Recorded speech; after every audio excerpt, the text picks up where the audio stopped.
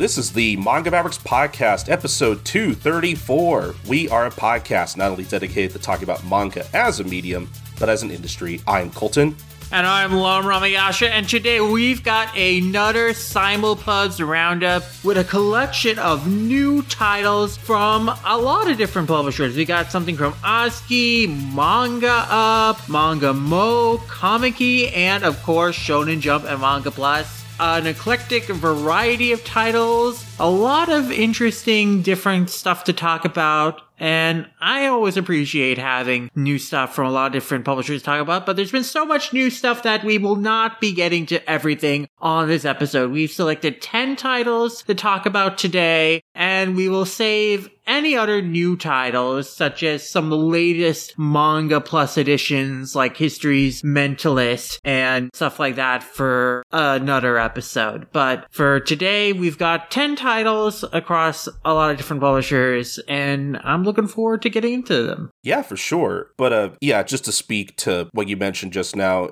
Simulpubs are also getting to the point where, especially with Manga Plus in particular, where, as we've talked about in the show before, it seems like they are committed to bringing out as much that comes out on Shonen Jump Plus as possible. This year in particular has been kind of hard to try to keep up with every Simulpub, so listeners, do not be surprised if moving forward, depending on how many Simulpubs we let kind of build up in between episodes, that we might have to do this thing more often, where we are going to have to pick a selection of Simulpubs to talk about. No guarantees that we'll be able to cover every Simulpub from now on, but, it just kind of depends when we get to them and everything and how much, comes up. We're going to kind of play that by ear, but for now, like Lum said, we are going to be covering a selection of what's come out over the past few months, but I'm fine with it personally because I think we picked a lot of good stuff to talk about, so I'm excited to talk about some of these. Yes, we each personally picked 4 titles, and then we have 2 titles that we were given an opportunity to preview or were asked to consider for coverage. And we'll be starting off with those titles on this episode, starting with Mekuide, ASCII's latest Simulpub edition. This series is the manga adaptation of the Mekuide anime series done by Studio Trif and by original creator Sai Okamoto that has been an independent project for the last few years. It had a Kickstarter to fund a pilot episode that came out a few years ago, and now it is being developed into a full-fledged anime series that will premiere next year. I got to preview the first episode of it at AX this year and interview with Okamoto-san and the producers of the series, so look forward to that interview being published on the Manga Mavericks website. But yeah, I have been following this project for a long time. I supported the original Kickstarter for the pilot, so I was very excited for this series to really finally become like a full-fledged project, and this manga is a great preview of the fuller story to come. Basically, the story of this, it's about this kid, Hikaru Amatsuga. One day in class, he hears a mysterious voice in his head that he searches for the source of. It turns out to be this robotic living arm, Alma, who, when Hikaru finds him, is like kind of really low power. And then Hikaru ends up kind of fusing with Alma, or rather, Alma fuses with his hoodie. But Alma needs Hikaru's energy, as we find out mental energy, to kind of sustain himself. Because if Hikaru goes away from Alma, if he walks away and leaves Alma behind, Alma immediately loses energy again. So they're kind of stuck as a pair to each other. And in the process of being pursued by people after Alma, the mysterious Kagami group corporation, Alma and Hikaru get taken under the protection of ARMS, which is an organization that seeks to free Mekuides, which are these living robotic organisms, from the control of the Kagami group, who is stripping them of their free will through this process, shackling, and is using them for criminal enterprises, it seems. And Alma apparently is connected to the Kagami group and ARMS. The leader of ARMS' Mechawade partner Fist refers to Alma as his little brother, but Alma himself has lost his memories of like who he was and his significance. And he is interested in working with ARMS to find out. But he also is just a very kind person who like really just wants to do good. He's very encouraging of Hikaru. He really wants to help other people when they're in trouble. And his influence encourages Hikaru, who usually would not really interfere with other people's business or really be the hero type, to kind of grow himself into becoming someone who also helps others and also stands up for what is right. And the first chapter has this text of saying, this encounter with Alma, even though it leads to him saving the world, even though it is sort of a big thing in a broader sense, for his life personally, it didn't change that much ultimately coming out of it, except that he learned to grow up for a little bit. And that's kind of the core idea for Hikaru's character arc, is that it is like a series of him through his relationship of Alma and his influence, learning to kind of grow up and mature as a person. But there are other elements at play here in the story. Hikaru is kind of under the protection of Aki, who is one of the more lead agents of ARMS, who has twin Mechawades, Sinus and Dex, who are attached to her ties. And Aki is very standoffish, kind of very serious about doing her job, and very threatening as well if Hikaru is like stepping out of line or has a no-nonsense policy when anyone is interfering with her. But Aki also is motivated to find the user of a worm-type Mechawade that, has something to do with her past, that she is out to get revenge on, closure for. And one of those worm-type Mechawades is in the possession of Jun Kagame, who has the Ouroboros Mechawade and is the brother of the Kagami group's president. And he currently has defeated Aki and stolen her Mechawades. And if a Mechawade host has their Mechawades stolen, not only do they use their power, but their life becomes in mortal danger because it kind of saps out their arbitrium, which is like the energy that comes from humans' mental energy that fuels Mechawade. Removing the Mechawade from the host causes that to seep out of their bodies and puts their life at risk. And so now Hikaru and Alma have to team up to recover Aki's Mechawades and defeat Jun. But Jun is supported by other members of the Kagami group, including, members from the Expansion Department 3 that are set out to hunt Mechawades, in particular Alma, and the White Ravens, which are the elite group of enforcers in the Kagami group, who are led by the mysterious Toto, who also has a worm-type Mechawade. But yeah, I really do enjoy the series. It is a very simple shonen action story with these cool mechanical arms partnership concept. I always do like this kind of, buddy team up dynamic these kind of series have. It reminds me a little bit of Mega Man's Star Force in terms of partnership relationship. But yeah, I do really like the relationship between Alma and Hikaru. Alma is a very fun character.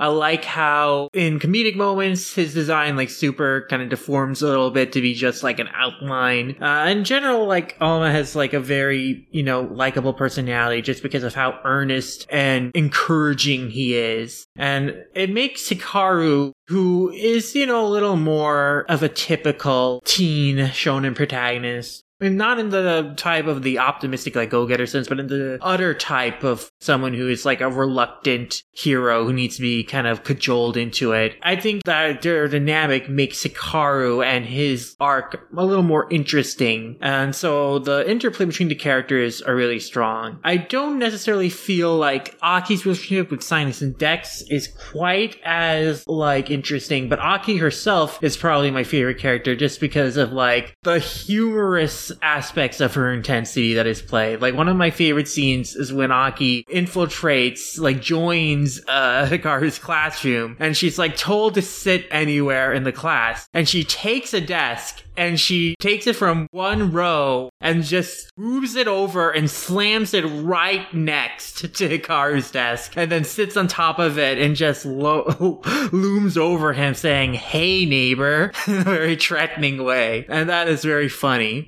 So, like, I really like Aki's character. I think she's a lot of fun. I'm very interested in seeing more characters develop. Currently, the manga, up to 10 chapters, has adapted upways to the middle of what will be episode 4 of the anime. I know this because Okamoto-san said that the pilot for Mekawede will be remade as episode 4 of the TV series. So the first 4 chapters comprise what ends up being episode 1, which I've seen. And so currently now we're kind of in the middle point of what will be episode 4. And so I'm very curious, especially to see the story after the upcoming confrontation with Jun, the directions it'll go from there, because then it'll be completely past the point in the story that I am now familiar with. But yeah, I am very happy to see this series now fully being realized after a very long time in development, and I am looking forward to following it along. Yeah, for context, I have not been following this project. You know, I'd seen it around. I've obviously seen, like, you know, promotional art for it. So, like, I'm like kind of familiar with this project and what it was all about. I have only read the manga counterpart for this. I have not seen the anime. I am interested in checking it out at some point because I have to be honest, I read the first 4 chapters of this and it kind of left me feeling cold. Like, I didn't dislike it, but I just kind of thought, this seems okay. Like, this could, you know, turn into something later, maybe. I don't know. It just really wasn't hooking me in, personally. I think the story's fine. I think the characters are fine. Like you were saying earlier, I like Alma as kind of like the sort of mascot character almost. And I also do love the more comedic bits where they do kind of like, you know, cheapify him a little bit. And he kind of looks like a hand puppet almost. Like, I really like his simplified design. I think it's very, very cute. He's probably the character that, like, I latched onto the most so far. I don't know about you, I kind of felt like between the actual art, the paneling, and the sound effects, I feel like the action scenes in particular are kind of cluttered. I had to read some of these a couple times in a row to really kind of like get what was going on, because I think the sound effects especially kind of cover a little too much of the art for my liking, but that's just my opinion. I don't know how you feel about that in particular, or if that like didn't really bother you too much at all, or maybe that's just not a problem you had while reading this. I don't know. I think the actual lettering is very good, but I do agree with the clutter in a lot of like action scenes or scenes with a lot of movement. I do think that can reduce kind of the clarity. And I will say that in terms of comparing the story between mediums, I think one of the strengths of the anime is kind of the dynamic fluidity of the animation, particularly in the action scenes. And I think in trying to translate that, replacing kind of that like energy with just busyness doesn't quite capture the same effect. It kind of does make it a little less clear, I think, at times than maybe it should be. Then maybe a little more of a simplified approach would have more of an impact. Basically, that's kind of where I'm at, is that I'm more interested in checking out the anime version of this, because I feel like whatever problems I have with the manga version, I feel like probably aren't present in the anime version, possibly, at least from what it sounds like you're telling me. So I don't know, like, this is the kind of thing that I think I will enjoy better animated, but for now, the manga wasn't really pulling me in as much as I would like. Again, it's not bad, it's just, I just think this is the kind of thing that I think I would rather watch animated, personally. That is totally fair. I will say that while I do think that the art can be a little busy, in general, I think Koyoka's artwork has a really good sense of dynamism in many parts in terms of establishing scale between characters, particularly in perspective and particularly for like impact of emotion or like the drama. Like I mentioned the comedic moment of Aki just looming over Hikaru before. But there are also other more dramatic moments of like, you know, especially with Koyoka's use of very harsh shadows and shading to make some really kind of intense, dramatic looking panels and moments. And I do think that lends the manga a lot of impact and it lends it a lot of intrigue. In general, the paneling is also very interesting. I think that when Alma and Hikaru, do their first really big punch against Aki when fighting her off, like that is a really great page spread in terms of like the way Alma's fist is like kind of crossing between panels and the way the panel layout itself is designed, how it kind of leads you through the pages. And that is one case where I feel like almost the busyness of the sound effects almost does work. I mean, maybe towards the left of the page, the of the boom, I maybe would have removed because I do think it's obscuring some of the art. But in general, I think that a lot of the scenes do have a lot of really strong impact and it has a very strong sense of style to it that I do really appreciate. It is different in like kind of aesthetic feel to me from the anime, but I do think that it is very visually interesting a lot of the time. Okay. But yeah, other than that, I don't really have like a whole lot to say about this other than I would like to check out the anime for it. Yes, and people can still check out the pilot episode, which is very searchable. It's officially available on YouTube. And as I've previewed the first episode, I do recommend it when it comes out next year. I was talking with Evan about it, and, I think we both agree that it has a very, early Studio Trigger feel. And I think it's because Studio Drift, this is their first really big project that they're getting off the ground. So they're really pulling off all of their energy into the project. And I think that it shows really well in terms of, the liveliness of the animation and just a general palpable enthusiasm you can feel for the project on screen. So I'm definitely really big supporter of it because, it's a great story of an independent animation studio, an animated project really getting off the ground. And it is a really enjoyable story that I'm curious to see where it's going to go with. So yeah, I definitely recommend it and am happy to read this companion manga as a little preview of the story to come in the upcoming anime. Our next title was given to us to preview from Mangamo, The Ugly Duckling of the Entertainment District. This series is by Narukaya, and it follows Ezra, who was abandoned by her previous family. It is implied that she has been a child slave for different families for a long time, just passed around between families. And her latest family has just abandoned her like an empty lot. And so, with nowhere to go, she finds a shrine and eats the food there. She's hiding out, getting shelter from the rain. And when she wakes up, she finds herself in chains and being bought by this man in a cloth eye mask, Yahiro Sagami, who is known as a human trafficker, who is known as someone who sells different people to brothels. And he brings Ezra to the Sagamiya brothel and basically tells her, well, you can eat your fill here, you can get comfortable clothes and shelter here, but you need to work here to be a courtesan if you want to build a new home for yourself. And he believes in her potential of becoming the star of the red light district of this world. And this seems to be a different world from the human world, as is referenced several times by characters, particularly when Ezra encounters what ends up being her first customer accidentally, Koinoji Kina, who was a moneylender who asked her, how'd you end up in this world? And it makes Ezra reflect on, wait a minute, how did I go from the shrine to being here in this place? And there's also this element of the text on the signs is all backward. It's mirrored. It seems to be some sort of mirror spiritual world. But regardless of how Ezra got there definitely is a reason why Sagami in particular sought her out, because he sees a resemblance between her and another woman he knew from his past, Ruri. I mean, implications have not been fully explored there, but it definitely seems that Yahiro is trying to fulfill a promise he made to Ruri to look out for Ezra, and potentially maybe Ruri was her mother.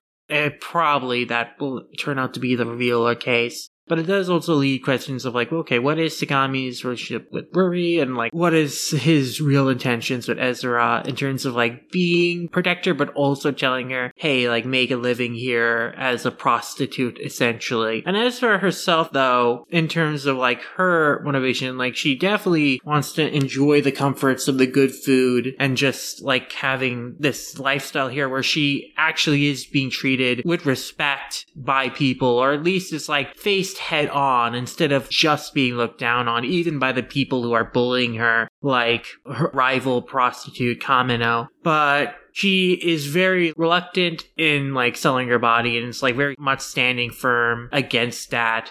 And is seemingly following different ways, though, of like attracting and pleasing people. Like with Koinojo, she is like, just by, talking with him and being like an interesting personality, she entertains him. So he ends up being kind of her first customer in a sense. But now she is kind of being trained in the ways of a courtesan. She's shadowing Harutsuru, who's the number 3 courtesan at the Sagamiya, and she admires Harutsuru's grace, but also is a little taken aback at just how casually she can engage in sex with people that she doesn't love. And so Ezra is kind of just like at this place of like, can she make a life for herself here at the Sagamiya and as a courtesan without selling her body? Which is something that a lot of the people around her are skeptical that she can do, but she is like adamant that she will do. And yeah, I do think that's very interesting. I do really like Ezra as a character. I appreciate that, she kind of finds like her spunk and a willingness to kind of talk back and like fight to protect herself very quickly on.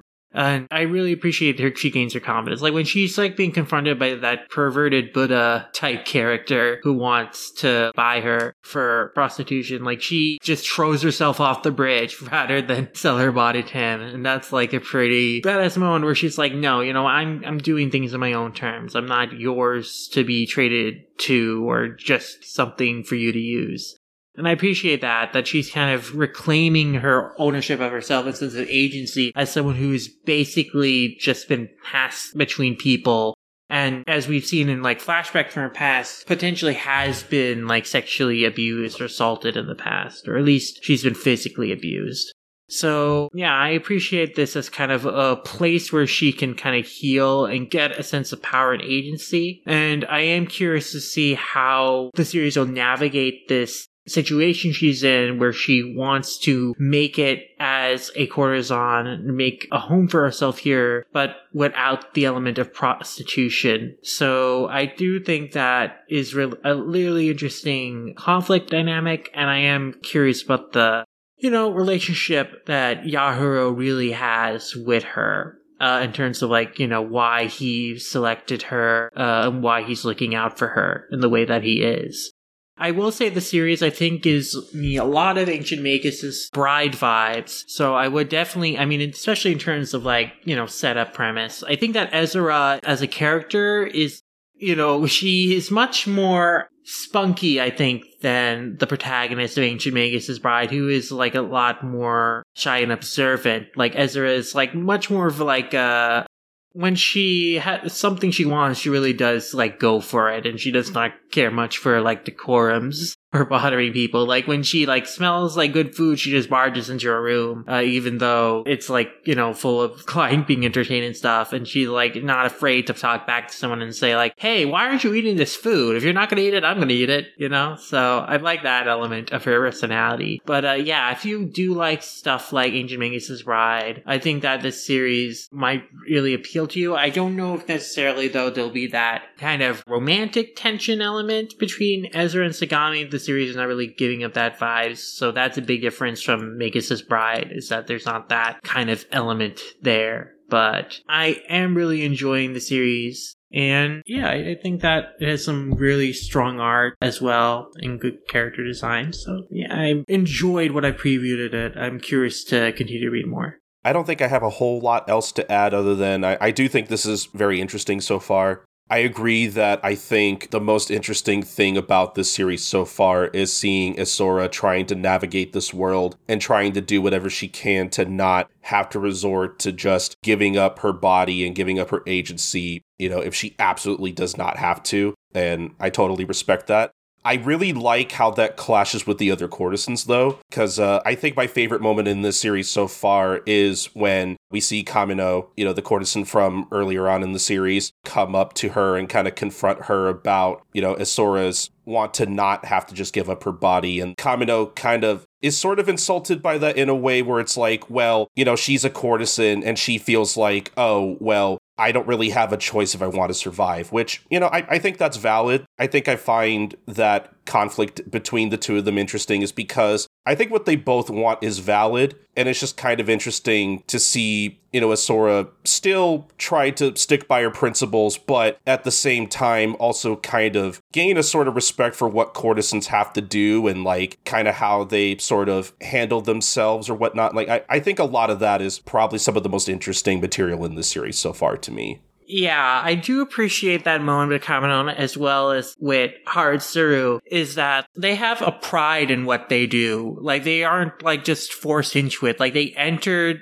I mean, there is a sense of, like, you do what you have to do, but there's also... They do have a sense of their own dignity and pride in like, hey, we're doing this on our own terms. And so like Kamino feels kind of insulted. It's like she feels she's being looked down upon by being called like some prostitute by Isora when she has a lot more respect for herself and her work than what she feels that Ezra is like implying or giving her. And in Ezra's perspective, though, she doesn't want to earn like respect and status by selling herself and her body in that way, even if she does come to recognize, oh, there is like a beauty and grace in how Harutsuru goes about doing it in particular. But like she says, I appreciate being told thank you by Koi Nojo. That's the first time anyone's ever actually said like thank you for something that I did, and I want to just be told that more without selling my body. And that's like how she wants to go about the world. And I appreciate that kind of like different conflict in just approach and like how these characters are like making a life for themselves in this world. For sure. I'm sure it goes for at least most of the other courtesans in the establishment that like most of them probably don't feel like they have much of a choice outside of using their body to make a living. But at the same time, the story makes you feel like that they still have some sort of sense of agency almost. They have their self-respect and, like, dignity. They, like, aren't humiliated or ashamed for selling themselves. Like, even if they don't necessarily enjoy it. Like, when we see Harutsuru having sex with her client, her look on her face doesn't really look like one of enjoyment. But as, like, Ezra sees, like, she sees that even so, like, Harutsuru looks very beautiful and dignified while doing the act anyway. So it's like, she doesn't like feel a sense of like shame for indulging this. It's like a job to her and she does it very well and she knows it. And like she takes pride in herself in that.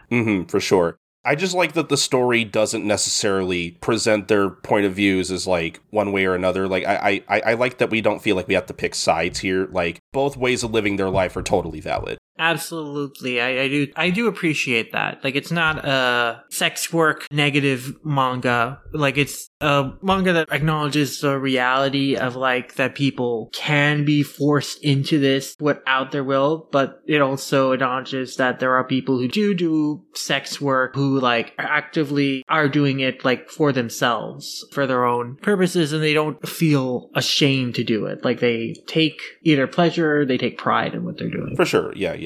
I think that's the thing that strikes me the most about this series so far. Like you were saying earlier, there's definitely like a bit of a mystery element to stuff like, with Isora reminding Yahiro of someone in his past. I'm interested in learning about that. There might even be a bit of a mystery as to like how Isora got transported to this other world in the first place, maybe. You never know. A lot of stuff's kind of up in the air at this point, but I would not mind coming back to this series at some point to read more of it and see how it further develops. Totally. My theory about how she ended up in this other world is that by eating the food in the shrine, she kind of got spirited away there. Probably, yeah. Much like in the movie Spirited Away. Yes. That makes the most sense. But yeah, I thought this was pretty interesting. I would read more. Yeah. Now we'll be moving on to titles from Comic Keep, starting with a thematically similar title to Ugly Duckling, or at least somewhat similar title in terms of setting premise, Firefly Wedding. Firefly Wedding is by Tachibana Oreko. It's a relatively recent series that, now is being simuled by Comic Keep. I've heard a lot of buzz about this one. I can see why, because it has really strong arc and a really compelling, interesting premise. It's about Sadako, who is the eldest daughter of the Kuragaya family, who's like a very prestigious Japanese family. Seems to be set in like kind of late Meiji period. But yeah, she is basically, at a time where women of her status are really just kind of traded away in marriages. They don't really have much choice or agency of like who they can choose to marry. But, Sadako is like very like loyal to her father and wants to fulfill the role of being a good daughter by marrying someone that her dad approves of, and that will like kind of bring honor to her family, her father in particular. But Sadako, unfortunately, has had a weak heart from childhood. She needs a lot of medical care, and because of her weak heart, there is the likelihood that she doesn't have many more years to live. So even though she gets like marriage proposals, she ends up turning them down, or she ends up getting turned down because of her condition, and also the fact that she has, because of previous operations, like a huge like scar on her chest.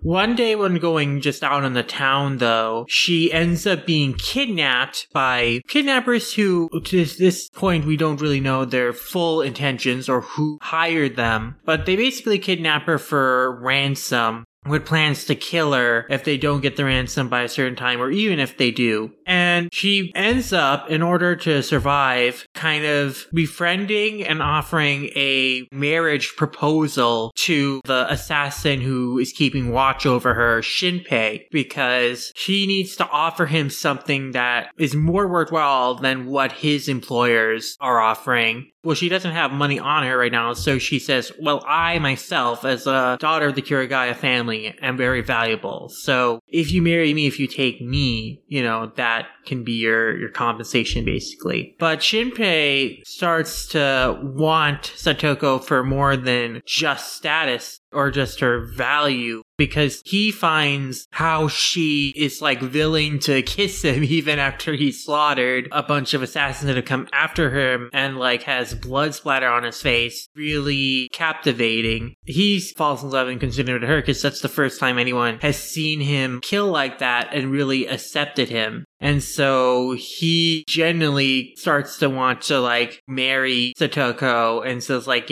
I'll protect you, I'll make you happy. And so Satoko has to go along with this, and it ends up that they have been taken to this place called Celestial Maiden Isle, which is like this red light district island that is full of like elite prostitutes. But the only way to leave the isle, because it is guarded by these powerful enforcers that like pursue people who try to leave the island illegitimately and slaughter them, basically, that in order to buy her freedom on the island as a woman, she needs to become a prostitute, and she needs to have a client buy her freedom from the brothel that she's at. So Shinpei takes her to the brothel that, he has long time been a bodyguard for and is friends with like people there, called Izekichi, which is the lowest level brothel on the island because it's full of like kind of the problem women, or the women who aren't traditionally like attractive to a lot of the clients who come to the island. So Satoko has to find like a client who is willing to purchase her freedom price there. But she also has to do it while Shinpei is still watching over her and is also like getting jealous if she gets close to other men. So he kind of is interfering with her work, even though she is trying to like buy her freedom and has promised to take him with her and stuff. But in addition to that, she also does start to develop feelings for Shinpei. And moreover than that, like she starts to really question the idea of what it means to be in love with someone and what it means to like really love someone, because she has never even given love like a really much of a second thought because she never thought she would marry for love. But now having Shinpei say that he loves her and seeing other examples of love, like with her kind of mentor friend at the brothel, Aoi, and like her story of like her having a sweetheart who like comes and had promised to buy her freedom, and like learning about her story, she starts to think about like what does it mean to actually love someone, and are the feelings that she's growing for Shinpei herself, like the care that she's starting to develop for him, is that feelings of love? So that's kind of the interesting conflict that the series grapples with. It's like kind of this growing feelings of love, and like Shinpei and Satoko both kind of wrestling with what does it mean to actually love someone. And I think that's very interesting. And then it's also this challenge of like how will they be able to leave the island, because they try to escape without like having Satoko's freedom be brought. And that does not go very well, because Shinpei's assassin mentor and the island's enforcer Mitsueda, leads the force after them and very seriously wounds Shinpei. So that is probably not going to work again. So they have to figure out a way off the island in terms of like getting a client to buy Satoko's freedom, or perhaps she may be rescued by a bodyguard from her family who he feels sense of responsibility for losing her under his watch. So he's come to the island to kind of find and rescue her. And also, like, her family knows that she's safe because of a would-be client of hers, Nitobe, a police chief's son who is a nasty drunk. Like, after they kind of bring him back to his senses after he accidentally drinks alcohol and lets his, like, other personality go wild. Like, he promises to like let Satoko's family know that she's okay. So yeah, that's kind of the situation as it is now. And once again, I think the art for this is very striking. Oh, yeah. Like, I do think that it can find like a very interesting sense of danger and beauty both in the way it depicts like Shinpei and his like kind of killing scenes and like scenes with him like covered in blood. In particular, like that mixed quality of Satoko kissing him in a pool of the blood of his enemies while he's still covered in blood, and scenes like that. So it's like this interesting mix of like, and you can definitely consider Shinpei a yandere character in terms of like his obsessiveness towards Satoko, but he also kind of has this puppy dog quality of like he has like this innocence to him, even though he's a killer, in terms of like he doesn't even understand necessarily what it means to love, but he's just kind of very like earnestly smitten with Satoko and very childish in like how he like plays with and taunts her of like, oh, if you're not going to say you love me, excuse me, I might like leave, or like he like tries to flirt with other women to make her jealous. He does stuff like that, or he like jokes about, oh, maybe I should just go off and die if you don't like say you love me or something like that. And eventually Satoko like just gets fed up to the point of like, saying, shut up, I'm trying to think here about like how I'm going to strategize to win this client over so we can get off the island for both our sakes. And he becomes like smitten with that too, of like, oh wow, I like the way she gets angry and takes charge like that. But he also has kind of this wounded thing of like when Satoko is really upset with him, he also becomes kind of like dejected. So that childishness of Shinpei makes him a very endearing character, and also makes him feel like more of a safe character for Satoko to be around, because after like the first couple chapters you don't feel like, oh, she's really in danger from him, even though he is a dangerous person to many other people. But also because we come to understand that he is very beloved by a lot of the people like on the island, because he's known as like the protector of a lot of the women there from like rowdy and unruly clients. And so a lot of the other women on the island, really do love him and respect him a lot, especially one person in particular at the brothel who actually is loving him to a possessive degree, who like forms a rivalry with Satoko, who's kind of like the bully of the brothel. And that's another conflict there between Satoko and Yukari. But yeah, like, to just go back to kind of the quality in the art, I also think, yeah, that dichotomy between like this playfulness and like the seriousness and danger is expressed through the art, and how like, you know, you can have like these intense, like kind of creepy moments of battle or like danger, but then you can have like kind of these lighthearted moments within like kind of the same span of a chapter or scene within that same space. And the manga has a very deft way of kind of going between those two extremes, and how it frames things, how it presents its characters. And I really like the character designs in the series too. I think they're all very distinctive, detailed as well. And so I really appreciate that. There is a lot of personality in pretty much every character and how they are depicted. And also in the setting as well. It's like very beautifully drawn.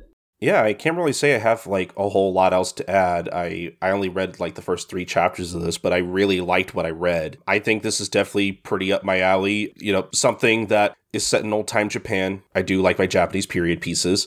I'm also very into this trend of manga where it's like 2 unlikely people kind of forced in a relationship and kind of having to make it work. This one in particular, I do like the idea of both parties kind of like trying to play the game and manipulate each other to like try to keep one or the other like attached to them for their own survival kind of thing. You know, their dynamic in particular is super, super good. And I do think the art is the best thing about this series, especially in chapter 2, where Shinpei protects Satoko from all the thugs and how just absolutely wild he goes on killing all these people, and just like how demonic he looks. Some really great single page spreads in that chapter in particular. I think the page of Satoko kissing Shinpei while there are just bodies all over the place and like her image is reflected in the pool of blood, like that shit's beautiful. Yeah. It's really, really striking.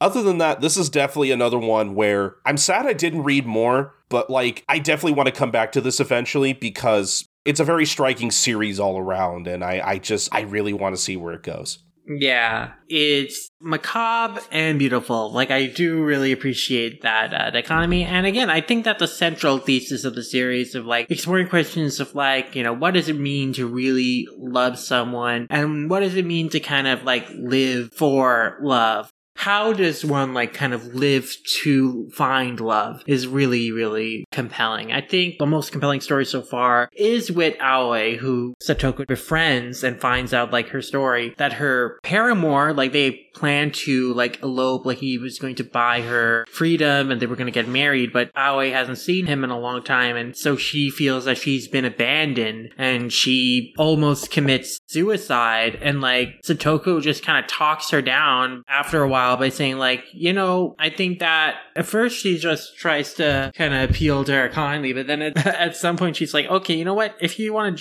jump, but I won't do that. I don't think that's right. And that's a dumb thing for you to do. You should continue to live and like find love again, basically. And I really kind of like that moment of hope that like she inspires in Aoi to like not give up on herself and not give up on the fact that she is loved, because Satoko admires and loves her. And she feels like, don't give up on your dream if you haven't truly felt satisfied that you have given your all into achieving it, you know, because otherwise that is just running away. And yeah, that was a really great moment. So yeah, I'm really liking what the series is exploring and doing so far, and it's full of like genuinely some sweet moments too in the midst of like kind of like all the danger that is facing the characters, and particularly as Satoko and Shinpei start to grow genuine feelings for each other that kind of makes their relationship with each other more honest. Like Satoko gets to a point where she's like, I'm not going to lie to you like about how I feel anymore, Shinpei. And Shinpei like starts to become more respectful to Satoko's feelings too, and more considerate of them. So I'm really liking the relationship and how it develops. So yeah, I'm really finding this a compelling series so far, and I'm looking forward to continuing to see how it goes. Oh yeah, for sure.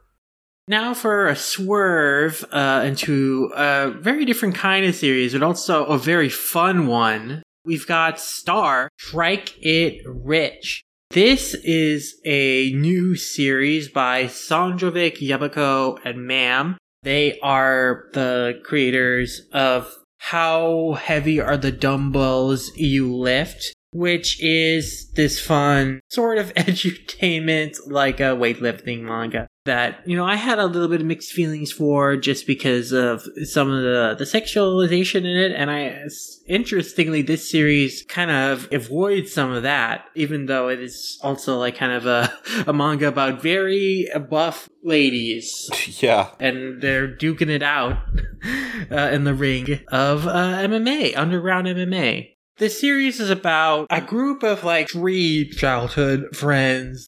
Our main character is Tenma Nozomi, who is in her late 20s. She is an underground MMA combatant, but unfortunately she's kind of been let go from most of the underground fighting circuits because her fights kind of drag on too long. She can't really work the ring in terms of making a show of it just because of her fighting style, and also because of her limited abilities, or more limited abilities because of her detached retina, which also is why she had to give up on her original dream of going pro. So she recently was let go from her latest place, and she's kind of having drinks and discussing her woes and problems with her best friends, with Tanihana, who is the young Yakuza boss, head of the Jinguji family, and Yori Ichika, who is a crooked cop who is in the Metro PD's juvenile division after getting demoted from the crimes division. And Yori's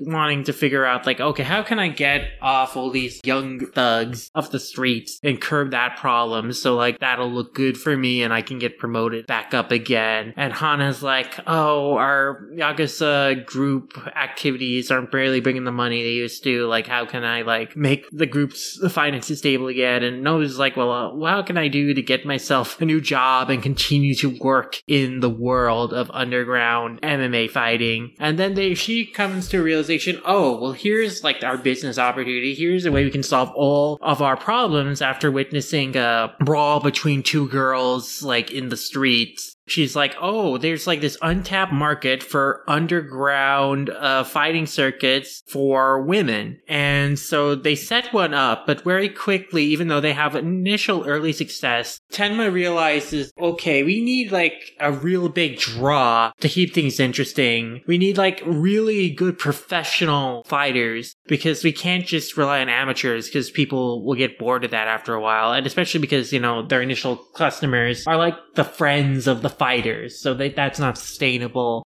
So she ends up talking about this with Mitani and Ori, and Yori is oh, I know the girl. I know just the girl we should recruit. And so they go after Hongo Hina, who seemingly is a normal-looking high school girl. She doesn't even look very buff or anything, but her appearance belies that she is actually a very, very dangerous person, because she was the adopted daughter of a cult leader, the Army of God cult leader, who adopted her, trained her in martial arts, but also, according to rumors, she may have been the real mastermind behind the cult becoming more militant and calling for being an armed insurrection. And what's even more, she knows where the cult's chemical weapons that they had stored up and disappeared when the police searched for them are stored. And she teases, hey, if you give me a fight that's worth my while, I might tell you where they are.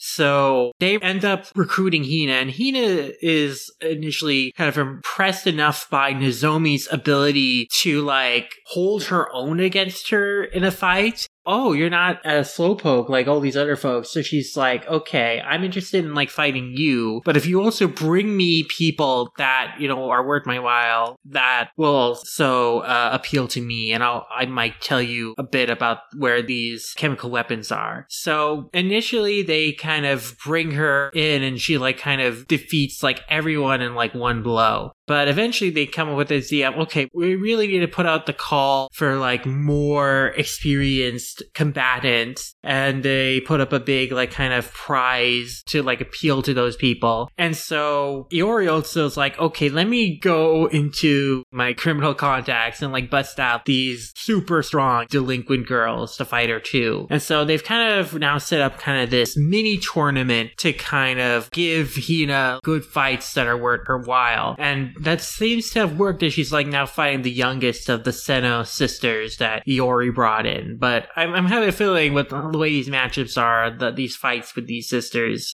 the sisters are going to be jobbers, so like the real fight will be between Hina and Yuzua Lee, who is dubbed the explosive kung fu girl. She's like a very classically designed like Chinese like martial artist girl. And she's known as the champion of the Ball of Slaughter underground fighting tournament. So it's a fun, crazy MMA manga about this like crazy girl with literal like star eyes.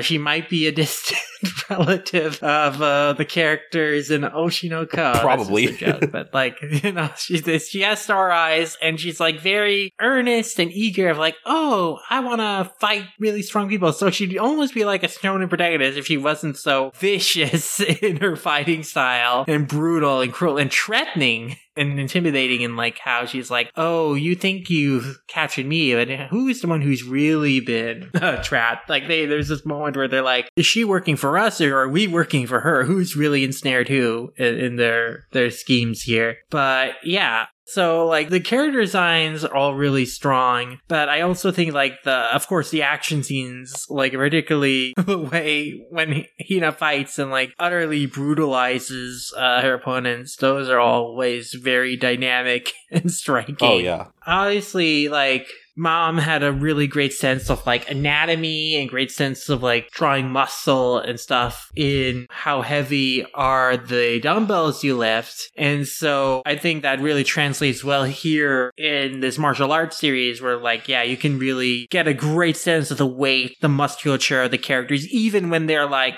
deformed in like super exaggerated ways, in almost Baki-ish ways, in how like grotesquely over-muscled or over-designed some of the characters can get. But yeah, I think that makes it a really fun read because of just how wildly interesting and crazy the art can get and how like dynamic it can get. So it's a really fun action manga so far, and just the intrigue of just like what is up with Hina, the danger between this girl. And I'm also generally compelled by, like, Nozomi and her desire to, like, make a name for herself in the world of professional fighting, of underground MMA fighting. And also just of this tease of, like, you know, Nozomi can hold her own against Hina. She's not as strong as her, but she has the experience to be able to fight her. And just, like, what the series could build up to in terms of, like, a confrontation, a real fight between them, which would be really interesting. Because, I mean, that's definitely what Hina wants at some point.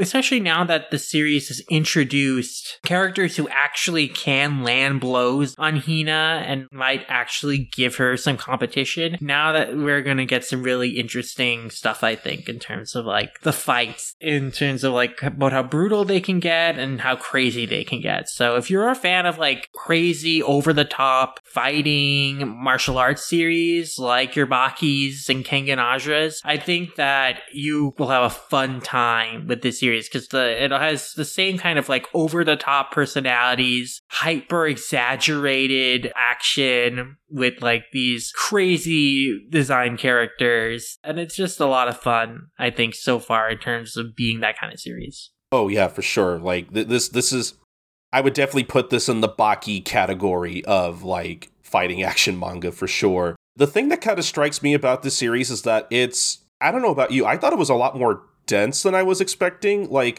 just in the way that, you know, we have these three characters from, you know, three different factions or walks of life, whatever you want to call them, and they all have their own kind of separate issues to kind of deal with, and they kind of have to figure out how to like sort of use their resources and kind of help each other in order to make up this underground fighting arena. And then, you know, you introduce Hina, who has just her own thing going on with possibly being the daughter of somebody who leads a cult, and she might be pulling the strings maybe, and she might have a lot of her own power. I don't know.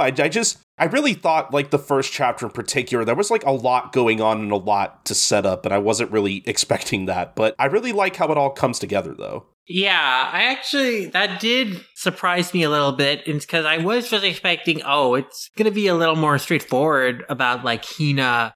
I thought she would be, like, more of a shonen-y protagonist in terms of, like, wanting to just become the best of the best of, underground boxing fighter, just based on, like, the limited knowledge I had about the series. But yeah, I mean, I think that the layers of the premise and, like, also the setup of it, really we're focusing on Nozomi's perspective, and I think she's really the central character of all this, even though Hina is kind of the face of the series and, like, the main fighter. That is, I find, like, really interesting and compelling. Like, Nozomi's story of, like, she wanted to be just a legit professional fighter, but because of her detached retina, she couldn't do it professionally anymore. So she still wanted to make it in MMA, but now she, can't do it herself the way she wants to anymore. But she's still, like, chasing after, like, that world, that dream that she's really interested in. She's a part, and she wants to stay a part of. And she's, like, kind of trying to live her dreams vicariously now through Hina. But, like, Hina is also, like, playing her and her team for, as of yet, like, maybe not fully, like, explored reasons, but, like, just for the surface reason right now of, like, she just wants to fight strong people and, like, have some fun fighting strong people. I also just like that dark twist on kind of a very shonen staple kind of personality trait. So that makes Hina's character fun too. Just like kind of this darker version of like the shonen protagonist want of like, I want to fight strong people and be the best. And like, okay, here's like an example of that when it's taken to kind of a darker extreme. And if like the villain had that personality. Yeah, for sure. I think it is easy to assume that in the sort of prologue in the first chapter, it's easy to see like how unassuming she is. Like, she looks like she could fight, but you don't expect her to be like as monstrous when it comes to like her strength and her technique. I really love the way a lot of that is sequenced, especially the 2 pages where like she's about to take a hit from her opponent. She ducks down, kind of sort of almost like vanishes out of thin air as she goes in for a counter. And she literally leaves like a fist dent in her face. Like she scares the shit out of me, honestly. Yeah, no, she is like, he is an intimidatingly, creepily cheerful character, and I like that type of character archetype, and I think he is a great example of it. Oh, yeah, for sure. And yeah, it's a great setup. That chapter series is a great introduction to the series. I think it's a lot of fun so far, but I am like excited now that we're gonna get some more like even fights that are not just Hina one-shotting her opponents in extreme ways, because I think there's even more potential there now too, now that we have people as monstrously strong as her. Yeah, I'm glad that it seems like we'll quickly be getting people who are more even with her on the playing field, because I think it would have been easy to just kind of have most of this beginning portion be just her one-shotting opponents. Like, like that's kind of fun, but you can only go so far with that. So like, I'm happy that we're kind of like inching out of that territory early, I guess. But yeah, overall, this is fun. And again, like you said, a lot more layered than I was expecting this to be. I think at one point I was having a little trouble keeping up with like all the setup that was going on, because that first chapter, there's a lot of setup in that first chapter, but it's all like really interesting and you really want to see where it goes. But yeah, I would definitely read more of this at some point. I want to see where this goes. Oh yeah, absolutely.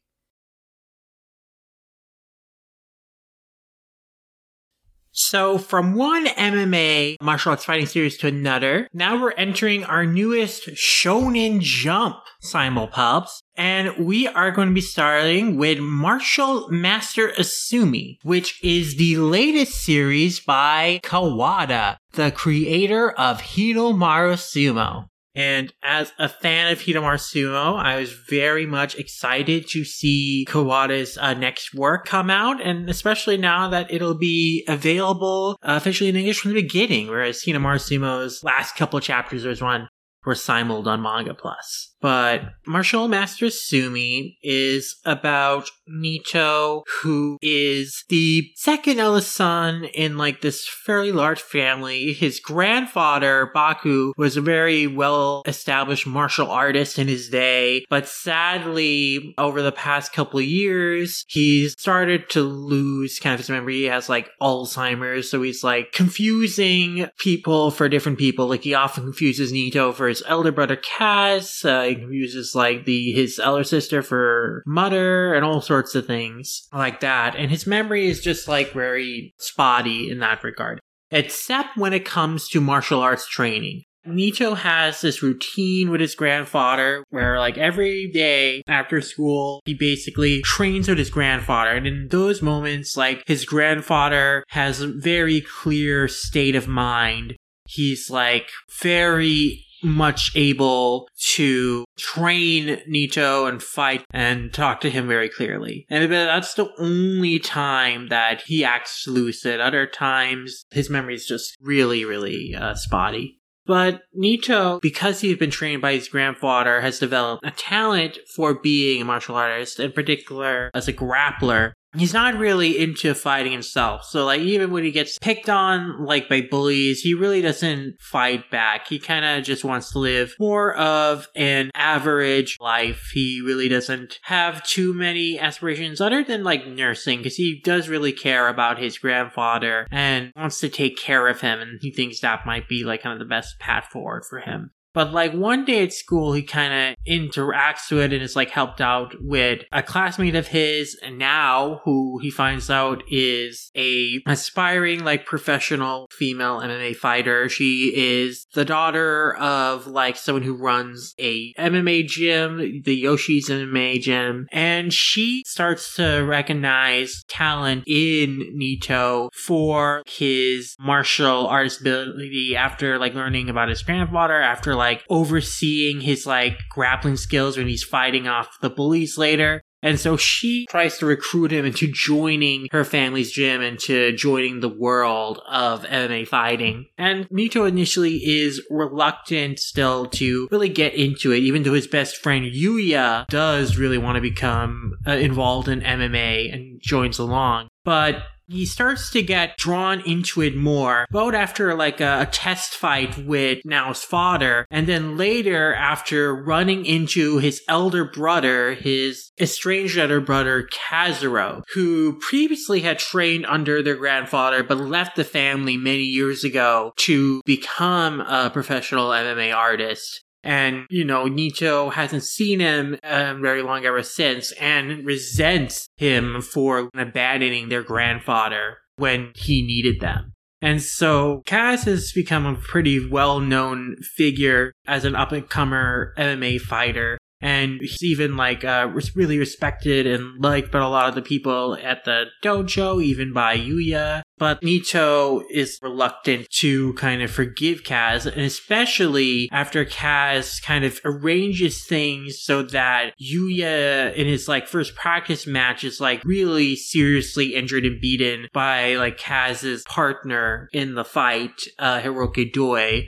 And that gets Nito riled up to try and avenge Yuya by like defeating Doi and then having a match with Kaz in which, you know, he really gets riled up and wants to defeat him out of respect and revenge for their grandfather. But unfortunately, he loses to Kaz. And in doing that, that kind of gives him the motivation to be like, okay, now I really want to pursue the path of being an MMA fighter so I can have a rematch with him and I can defeat him. Though he also does grow some admiration and respect for practice of MMA fighting by watching like now also as she fights in her current tournament, which is like to help her qualify for going pro. But also, as we find out, Kaz is a more, like, kind of complicated, nuanced figure than just, like, being a jerk bully, because he believes in Nito's potential to grow as an MMA fighter, and so he kind of orchestrated this situation in order to kind of build buzz, so, like, this rivalry between his brothers that will kind of give them a story, an edge that will like help him in his career of establishing himself as an MMA fighter. But then also it will kind of motivate Nito to kind of continue on with MMA. So he's kind of manipulated Nito for kind of his career aspirations, but also out of a genuine belief that, you know, he thinks that Nito can grow to be a real challenge for him as a fighter and has real potential in the sport too. But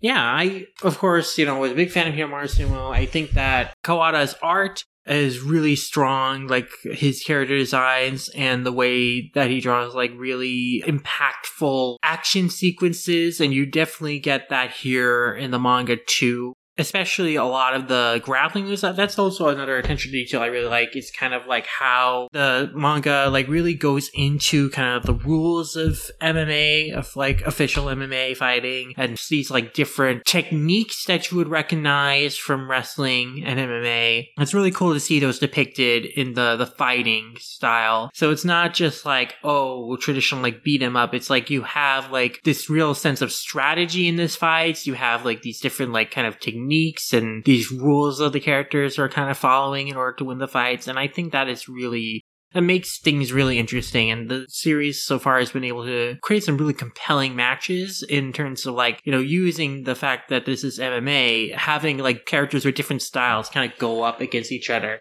And so far, it's remained rather grounded in terms of the kind of techniques that are being used, albeit, of course, you know, with the exaggeration that actual manga would have in terms of how certain acts would be depicted in terms of their intensity. But yeah, I really think that it's really strong from the art standpoint, but also character standpoint. Like it's like kind of a slow build to like kind of really establish like Nito's like motivation to want to join MMA. But very quickly on, through the introduction of Kaz and the rivalry between these brothers, and then building on Nito's motivation for, you know, his love for his family and his grandfather, and then also like his resentment for Kaz for leaving the family and their grandfather behind and wanting to do right by proving to Kaz that the martial arts teachings of their grandfather were valuable, were of use, because Kaz also like left the family behind because he didn't find his grandfather's teachings useful to him anymore. Like, I think that is like a very compelling conflict to be at the center of the manga. It's very personal. It's very emotionally charged. Like the moment where Nito is like reacting to defeat, and also how now really is as crestfallen as Nito for his defeat, because she can really empathize and relate with really wanting to win against someone, and, you know, just that crushing feeling of loss from her own experiences. And so I think that the series is really fun, like this really, really nice, compelling core, and I like that it has these really great dual protagonists in both Nito and Nao, as they're both pursuing professional MMA and they have their own goals and rivals that they want to overcome. And I also think Kaz is such an interesting, nuanced character than just being like a jerk or bully, because he is very clearly playing the heel to kind of, for his own benefit, but also to motivate Nito's growth. And as we find out, he didn't completely abandon the family. Like, he still actually talks to his mother and sisters.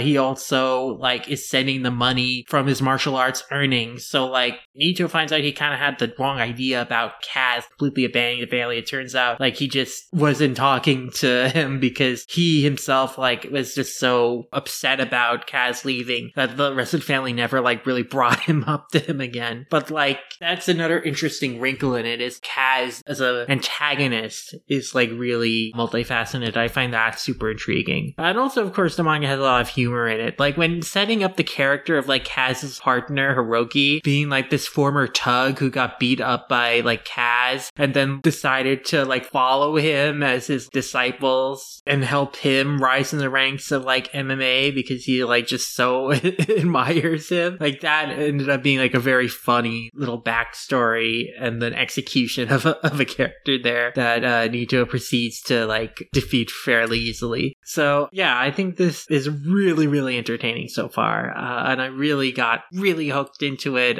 through that conflict between Nito and Kaz as it got fleshed out within the first couple chapters. Mm-hmm. I think this is my first time reading any manga from Kawada. obviously I've been aware of Hinamaru Sumo for a long time, and I did kind of skim through it a little bit on Manga Plus when that was first picked up for a Simulpub right near the end. Some really unfortunate timing there. And I think I've watched the first couple of episodes of the anime, so, like, I've seen, like, a little bit of it. Obviously, V-Lord's a huge fan of it, so that's part of the reason why I'm also very aware of it. It is on my list. I do want to get to it, because I have always been interested in checking it out. But this was really my first time actually really engaging with anything from Kawada, for the most part. I really wish I had the time to, like, read more, because I only read, like, the first 3 chapters of this.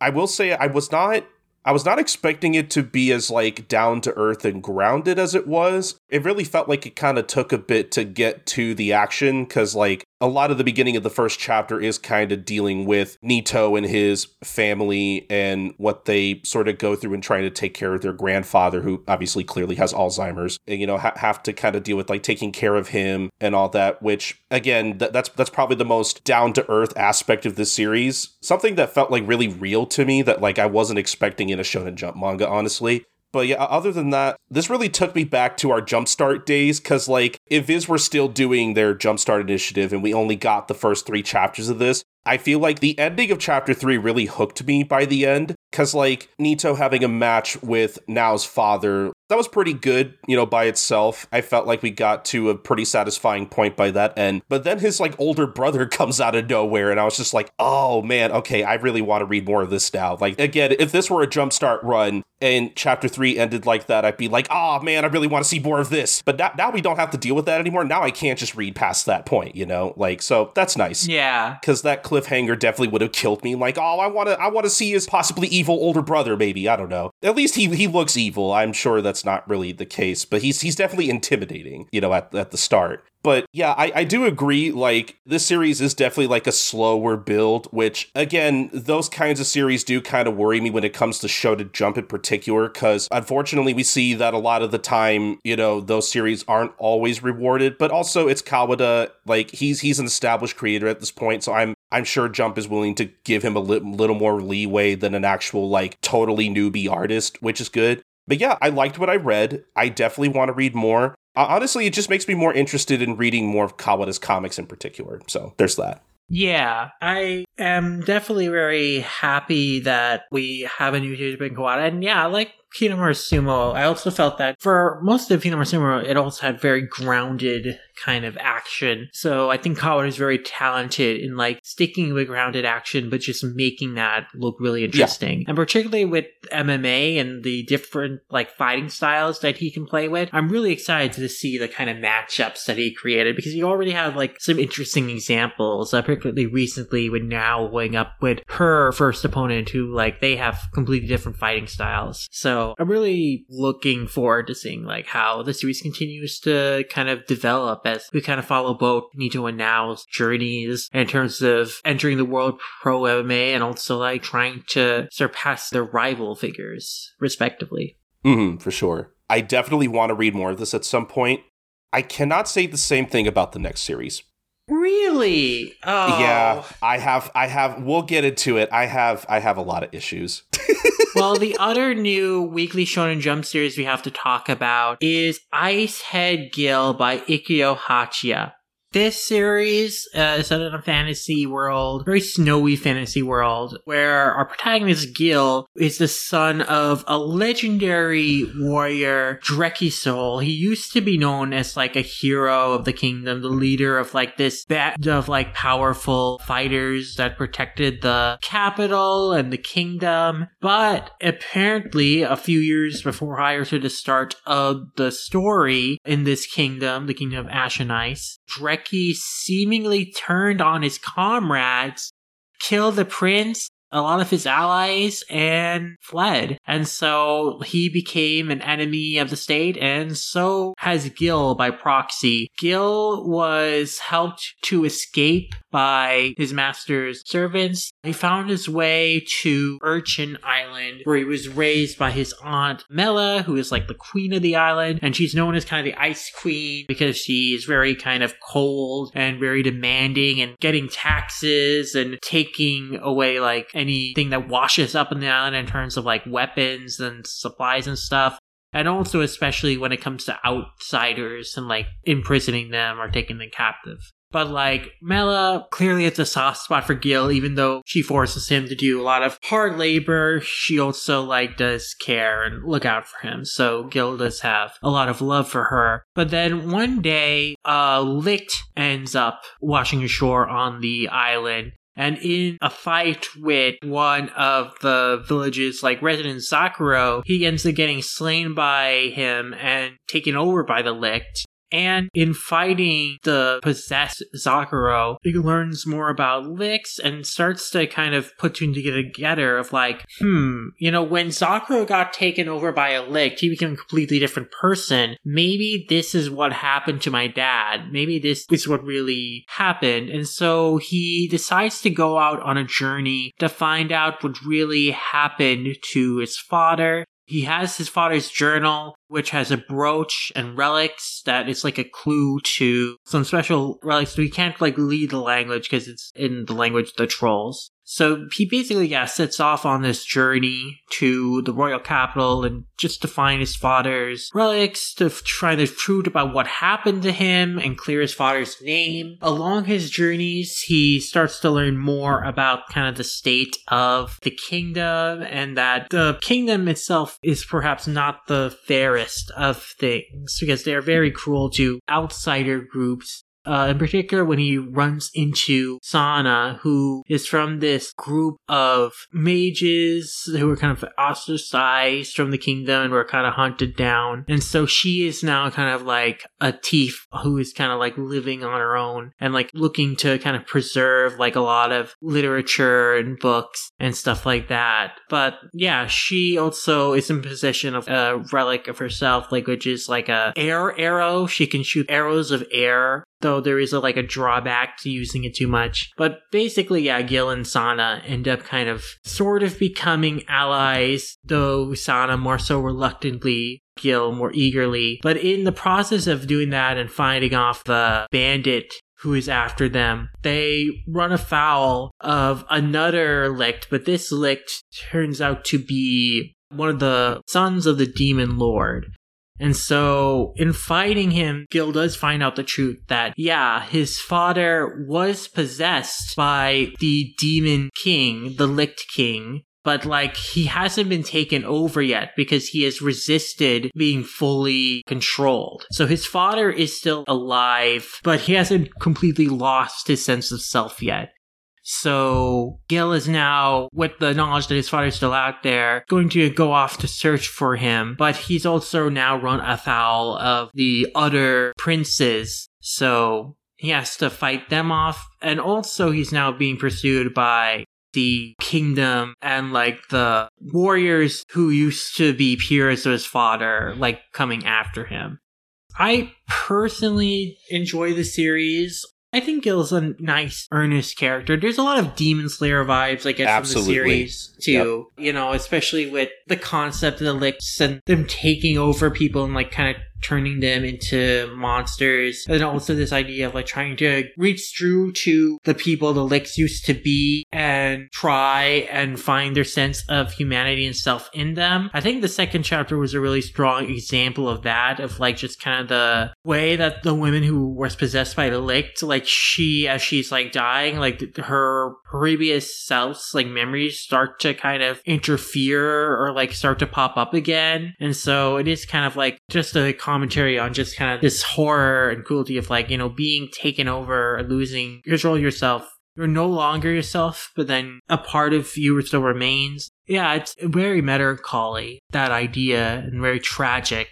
And I thought that chapter in particular was a really strong example of it. But I think that as we've continued onward, I really like the introduction of Sana and learning a little more of the lore of the world. And also, I think Sana is an interesting character in terms of her personality, in terms of her motivations of she wants to she sees the kingdom as an enemy and she wants to she wants to take out the kingdom because they exiled her clan and stuff like that. So I think that is an interesting kind of conflict dynamic that she has with Gil as they've kind of become reluctant. Well, in her perspective, they're reluctant allies. Gil is pretty on board with being allies with her. But yeah, and I think that the revelation that like Dreki was taken over by a Licht was something I expected. The fact that it's like the Licht King is like, it makes sense, and it's like a bigger revelation. I think they maybe... It is a little surprising that they've kind of played the hand of like, that's the fate of Dreki and he's still out there pretty early, relatively. But, you know, this is a series that really needs to get the attention. And I think that kind of establishing the stakes and like, okay, here's what Gil needs to work up to in terms of like fighting off these other sons of the Licht King, these other Licht princes.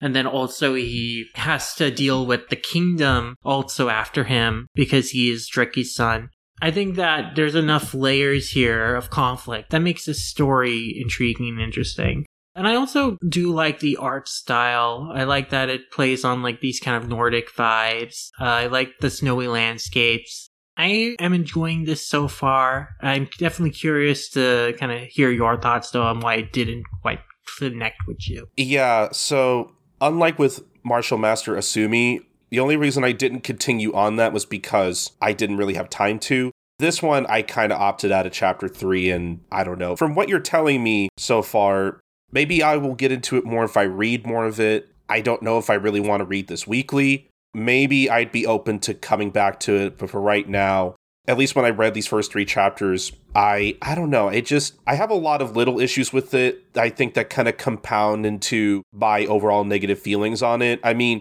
I guess the first thing I'll get out of the way is that you're totally right. This series feels like it's very, very heavily inspired by Demon Slayer in a lot of ways. I really need to get this out of the way. Gil, when I first saw his character design, I thought, is that Rengoku? Yeah, he does have Rengoku's like red and yellow spiky hair, so you could definitely confuse him like, oh, maybe that's younger Rengoku. Like he literally looks like he's like Rengoku's long lost younger brother or something. Like that was honestly kind of distracting to me. He just looks way too similar, and I don't know if that's intentional or if it's just like lateral thinking. I don't know. Maybe lateral thinking. I don't know if Ichiya maybe was an assistant of Kotoge's. That might explain some of the stylistic similarities between them. Either that or they were just very influenced by Demon Slayer and Kotoge in terms of their art style. Yeah. You can definitely trace influences. For sure. And that's not me saying that's a bad thing, but at the same time, you know, there are some parts where that is kind of distracting for me. But what's more distracting for me is that this might be just a me thing. I don't know how to put this. And I think it's especially a problem in the first chapter. I feel like every page of the first chapter of this series especially has either way too many panels or like all the panels are way too small. So like there are some times where I feel like pages are a little cluttered with maybe one too many panels. The word bubbles are also like way too small sometimes and are also like really wordy. So like it was just one of those things where I just kind of felt like the reading experience of this wasn't very smooth. I felt like there was a lot of visual information, you know. This is a series that like has a lot of detail in places, and I don't know, I feel like that kind of like really took me out of it. But I understand if that's like totally just a me thing. So that was one thing, and then I don't know, like the first chapter overall, I think I would say has some good moments, but overall I just thought was fine. I wasn't entirely sure. I guess the motivations of some of the characters kind of confused me a bit, and I think we could have maybe shed a bit more light on those, like specifically with Mela in particular, because her whole thing is that she kind of rules this village and forces the villagers to pay like a tax so that way she can buy weapons for the village to like protect them.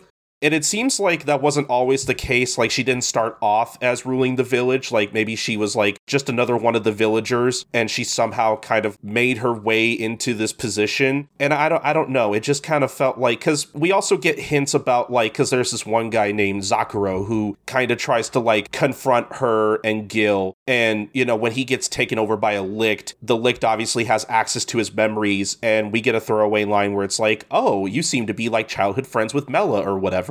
And I don't know, I feel like we could have used a bit more exploration of like their relationship and how things kind of came to be with her ruling the village and where their relationship is at this point. I feel like there's a lot of blanks that need to be filled that I don't think are filled all the way. Cause like, I guess I just don't really understand, cause Gil kind of makes a point about how like, oh, you know, the way she probably went about things probably was a bit much, but like she was just trying to protect the village. And I guess I just don't understand why she felt the need to like rule the village with an iron fist in order to like gather a fund for weapons for the village in order to protect it. I don't know, it just came off to me as like a very roundabout way of wanting to protect the village when I just kind of feel like there was no reason to like force the villagers to help her in this way. I don't know, I thought a lot of that was confusing and didn't make a whole lot of sense to me, like as far as like the motivations for her character, I guess. I don't know. Yeah, I do think that it was kind of a choice that was like written to be like, oh, the takeaway for this is like you thought that she was this cold, greedy person, but actually she was like doing this for the sake of protecting everyone because she wanted to protect the village. But it's like, yeah, when you try and kind of peel into like, well, why did she need to do this? That's when it sort of becomes a lot more flaky, flimsy of like, well, maybe should have gone about this a different way rather than like trying to force everyone to like pay taxes or like immediately commandeer anything that washed up on the island. Or like maybe there could have been more of a understanding from the villagers of like why she needed to do this rather than keep things in secrecy. Yeah, I just don't really understand how she got to this point, I guess. It just doesn't seem like there was much of a reason for her to go about it this way, which is a shame because I like the turn of, oh, she may have seemed cold, but she had a reason for doing what she was doing. There was a reason for her going about this the way she did, but as far as I know, they never explained the reason why she felt like she had to go about it this specific way, and I think that's a huge hole in the story. So that's kind of the thing that like took me out of it. Because I kind of like the idea of Zakuro, because at first you just kind of think like, oh, he's just a guy trying to rile things up and cause a scene. But then again, you have the throwaway line where the Licht invading him, possessing him, mentions that like they kind of have a history and that they're childhood friends. I would have liked to maybe explore that a bit more. I think that could have led into an interesting backstory of why Mela did what she thought she had to do. I just think there was like a bit more to explore there, and I think that could have made her an interesting character and kind of shown a little bit more light on their relationship and have Zakuro evolve past just being a guy wanting to make a scene and trying to rebel against her. Which I also kind of felt like when I got to that bit and I kind of had to read it a couple times, I was just kind of like, well, yeah, I'm kind of on Zakuro's side. Like, why does she feel like she needs to do this? Like, I'm kind of with him. Like, I don't really blame him for feeling like that Mela is just kind of taking advantage of the village, you know? So I don't know. I just feel like her motivations are very shaky. I think that was my biggest problem with the first chapter in particular. And I don't know, like, outside of that, I don't know. This just didn't really pull me in very much. And I don't know if it's because this series has way too many similarities to Demon Slayer to the point where it's a little distracting, because when I kept reading through this, I just kind of kept thinking about Demon Slayer. And I don't mind when other manga clearly takes influence from other series, because almost every author in Shonen Jump does that all the time. Like, I know that. But it needs to be at a point where, like, it's not distracting. And other readers' mileage on that may vary, but those were just kind of my issues with this series in particular. And I don't know, like I said, I wasn't really compelled to read past the third chapter of this, but I will come back to this because, you know, everything you were kind of discussing past that point seems interesting. I just don't know if I'm willing to read this weekly or not. I'm really trying to think. Again, I hate to call it early, but even with as cold as I felt on Mecha Ude when we covered that earlier in the episode, I do think this is kind of my least favorite series out of everything we're covering so far. Even as cold as I felt on Mecha Ude, this just had too many issues, story and comic reading wise, I guess, for me to kind of like stick with it, but that's just me. Well, I think that can be fair in terms of like some of the unanswered questions of the first chapter or some of the way the first chapter was written. I think that overall, I am pretty on board with the story. I do like Gil as a character. I do like kind of what they're doing with the liches. I think the second chapter, that story was very compelling. The story of like the guy and his fiance that got turned into a lich, and his fiance's little sister, and like kind of that tragedy of that situation and that. But I do think that the introduction of like Sana and like kind of the larger world building has been really interesting too. So I do like the series, and I feel like, hey, if this is the weakest series that we read in this batch, I think that speaks to the fact that, hey, this is a pretty decently strong batch of series, I guess we've read. Though I said Gil is definitely not the one I had the most criticisms and qualms of personally, but we'll probably get to those as we move on to the new Jump Plus series that are available on Viz Shonen Jump and on Manga Plus, starting with Wild Strawberry by Ire Yamamoto. This series takes place in a world where Japan has been taken over by these things called jinka, which are these parasitic organisms that turn people into like living like human flowers, and they spread to other hosts through their pollen, and they feed on the nutrients of their host body until they bloom and transform. Our protagonists are Kingo, a guy who's trying to survive in this world and protect his sister, Kayano, who has been, parasitized by the Jinka, but unlike most, she has retained her sense of self, her identity, and she can control the Jinka inside of her. Kingo just tries to kind of steal to survive, tries to pass himself off as a Jinka so that he can steal from shops and not get fought off, and trying to protect Kayano and fulfill what he feels is a responsibility to protect her as her older brother, even though they're adopted siblings. They both grew up in the same orphanage, but they're not blood related. And Kingo found out that Kayano was part Jinka when they were adopted together by what they were hoping would be a new family that turned out to be Jinka who were preying on them, and Kayano had protected Kingo then. But one day when Kingo goes out, Kayano ends up blooming their apartment and being attacked by the Flower Funeral Force, which are kind of the anti-Jinka unit that kind of patrols and takes out Jinka. Kingo pleads with them to spare Kayano, to not kill her, but they aren't listening to him, and they try to burn her. And when Kingo tries to interfere, he is mercilessly slaughtered by them. Shot right through the chest and the head.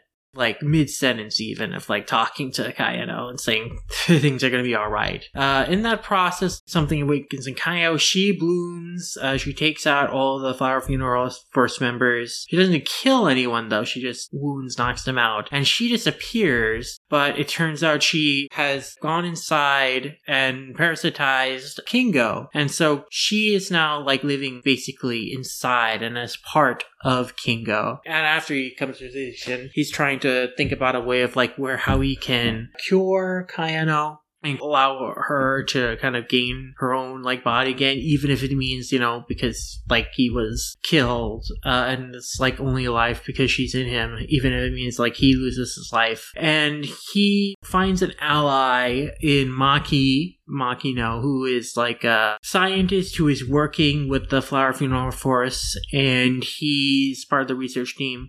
And, as someone who's studied Jin for years, he's, intrigued by the fact that the Kingo and Kayano situation, the fact that they can control the Jinka inside of them without losing their sense of self and their humanity. And he also knows, the pain of, losing a sibling. So he kind of empathizes with them and helps them escape and get away. But, of course, not only are they in conflict with, other Jinka that are out there, but also the Flower Funeral Force's own corps and members. It seems like the only way, forward for them to kind of reach the center of Tokyo Tower, where it's said to be, the pot where the Jinka in Tokyo really bloomed, and where they're hoping to find answers of how to save Kayano.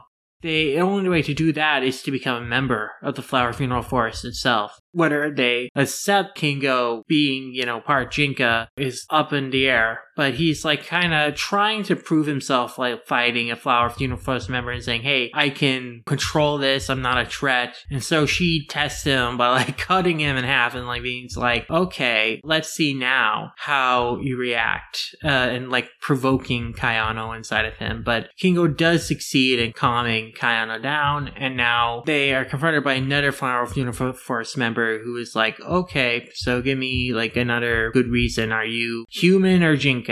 And so with the direction the series is going, it really does feel like, okay, well, they'll be accepted as members of the Flower Funeral Force. Probationary, I mean, they'll probably be under suspicion, but they will accept Kingo into their ranks. It seems like kind of the direction this kind of series usually goes with, if someone is taken over by like this enemy or like this force the protagonist organization is like fighting against. It's very Jujutsu Kaisen, Kaiju number 8, Chainsaw Man. So yeah, that's kind of where the story is at now. I think one of the striking parts about the series is that, extremely detailed, these depictions of the city, like just covered with all these vines and leaves and flowers. It's like very, very meticulously drawn, very beautifully drawn. It's like incredibly detail-oriented manga in terms of like environments and also character designs in terms of like the line work of them. There's some really strong creepy shading. I do think the Jinka designs are like really striking in terms of kind of their horrifying nature, but also,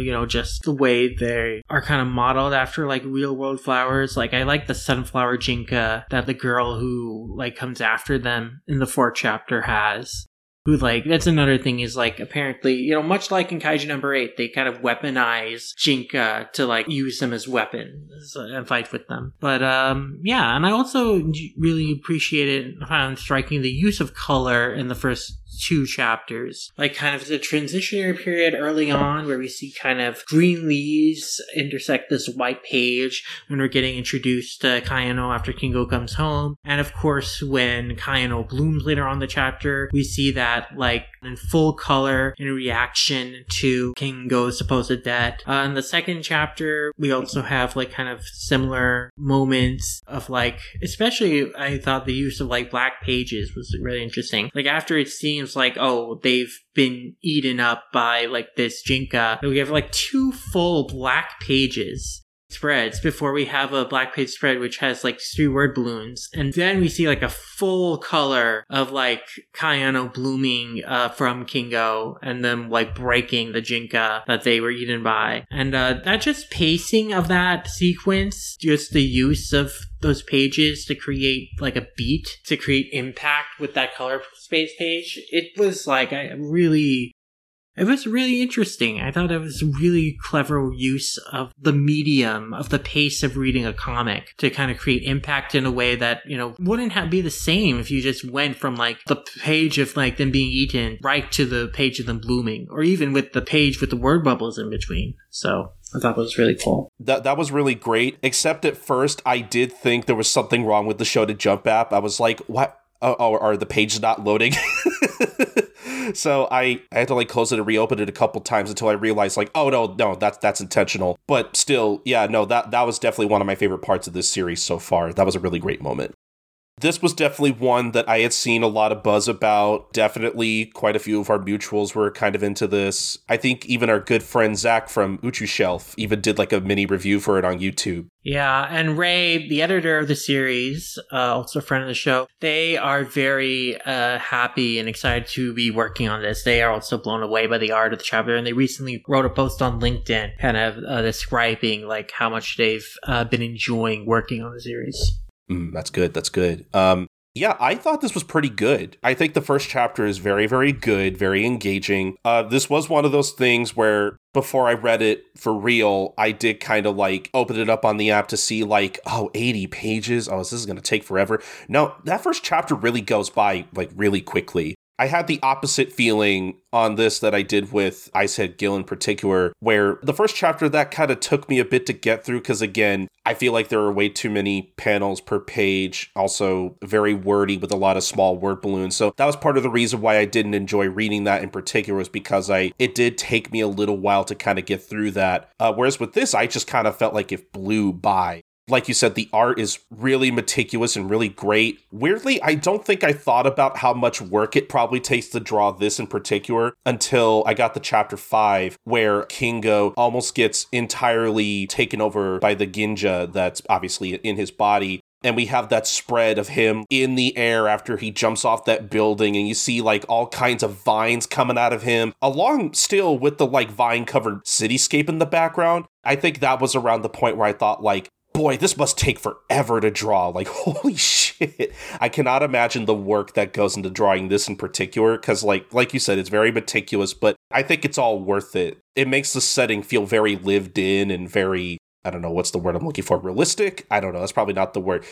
Lived in is probably the word I want to. I mean, there's definitely a lot of sense of realism in the way that the environments are drawn. Prickly buildings, a lot of the plant life that aren't Jinka. So it is incredibly impressive. Like, Ray made the comment in their LinkedIn post that it's like, this is such a incredibly detailed series, and what's really impressive about it especially is that the artist is like pretty unheard of. This is like their debut work, and this amount of detail is as polished as that of a seasoned professional. And in addition to the art of the manga, they're posting extra art for the series on their Twitter on top of it all. I have to imagine they have at least a couple assistants on this. There's no way they're doing all this by themselves. Yeah, I mean, definitely they can't be doing it all by themselves. I would be so surprised. But even with assistance, you know, the art direction how the artist is giving their assistance and still like the detail work in the series in both backgrounds and character designs is really, really immaculate. So it definitely stands out, and it does a lot to give the series its own unique feel and make the world feel so well realized. For sure. I guess my biggest thing with this series is that obviously I really enjoyed what I've read. I definitely want to keep up with this as much as I can. I don't want to, how do I put this? I think when I first started reading the series, I was very captured by it, like the art, the premise, the story beats, how they were executed, everything. I think that first chapter is genuinely really good. Again, I'm sure I've talked about this on the show before, where sometimes I do kind of dread 80-page first chapters, but I think it actually only took me like 20 minutes to get through that first chapter, which I think is a really good sign of how readable your comic is, at least personally speaking. I guess my only thing is, I think it starts off really great, and I don't know if this really bothers me in particular, but I really couldn't help but think like, okay, this is definitely turning into the kind of series that like you said, Jujutsu Kaisen, Chainsaw Man, Kaiju number 8, where the main protagonist becomes the thing that the other characters are fighting against, and they're seen as a threat, but then they think, oh, we could actually use them. Oh, we'll welcome them to a part of our extermination team or whatever. Like, that's definitely a premise that we've seen a lot at this point, and I think is another trend in terms of, you know, different story beats. But honestly, this is one of those things where, like, this series is executed so well that, like, that doesn't really bother me personally, but I can see that maybe being a sticking point with other readers if they happen to be fans of those other series and maybe are looking for something a little different. But I don't know. So far, I think the series offers enough to the point where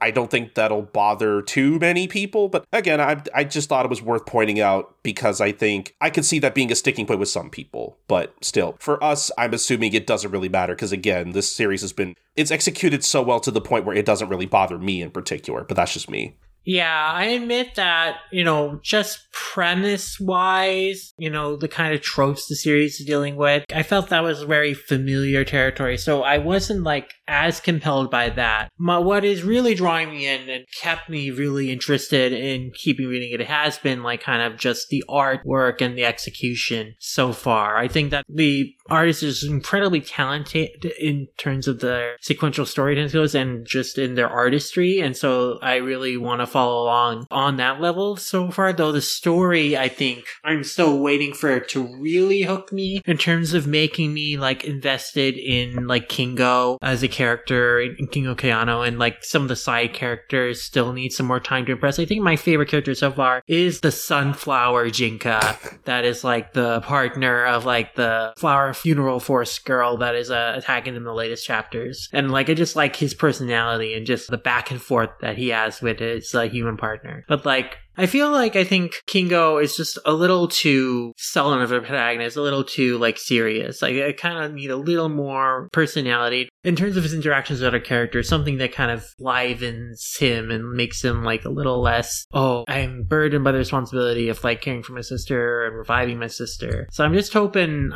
for a little more of that to really kind of humanize Kingo. Ironic word choice there, but, you know, just to make him a little more personable rather than like, oh, he's very serious and sad and focused on this one goal of his. I kind of want some more dimension outside of that.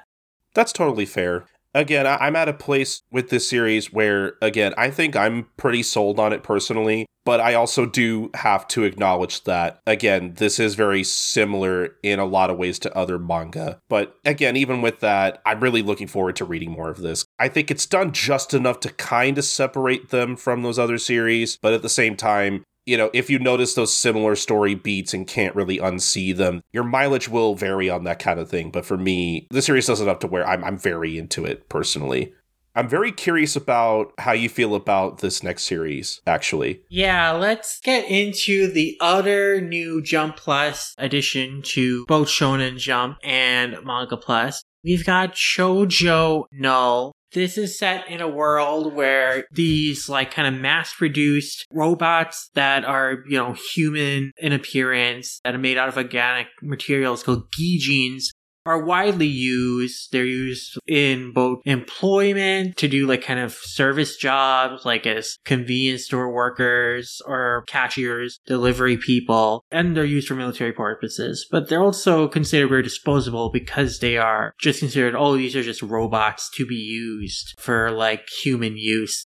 But as it turns out, the Gijin are not just mindless robots. They are living creatures who are like being controlled by some sort of parasite that is implanted in their brains that is like used to control them and suppress their consciousness, emotions, and feelings. Our protagonist's father was part of like a resistance group who was like trying to free the Gijin to expose the truth of like, we've been lied to, that the fact that these Gijin aren't human, they aren't living beings, that they're just being enslaved basically, and they want to try and expose the truth because, you know, Gijin are like considered so disposable that they are like killed and slaughtered just horrifyingly commonplace. But he and the rest of his resistance group is like murdered by a bunch of police officers who uncover them and destroy their base. And Rihaya, the protagonist, escaped with like kind of the Gijin woman that his father had helped. Though, you know, unfortunately, as it's revealed, that woman, even though he lived with her for a time, she was like eventually uncovered and taken away. But that experience, that incident has like made Rihaya want to help create a world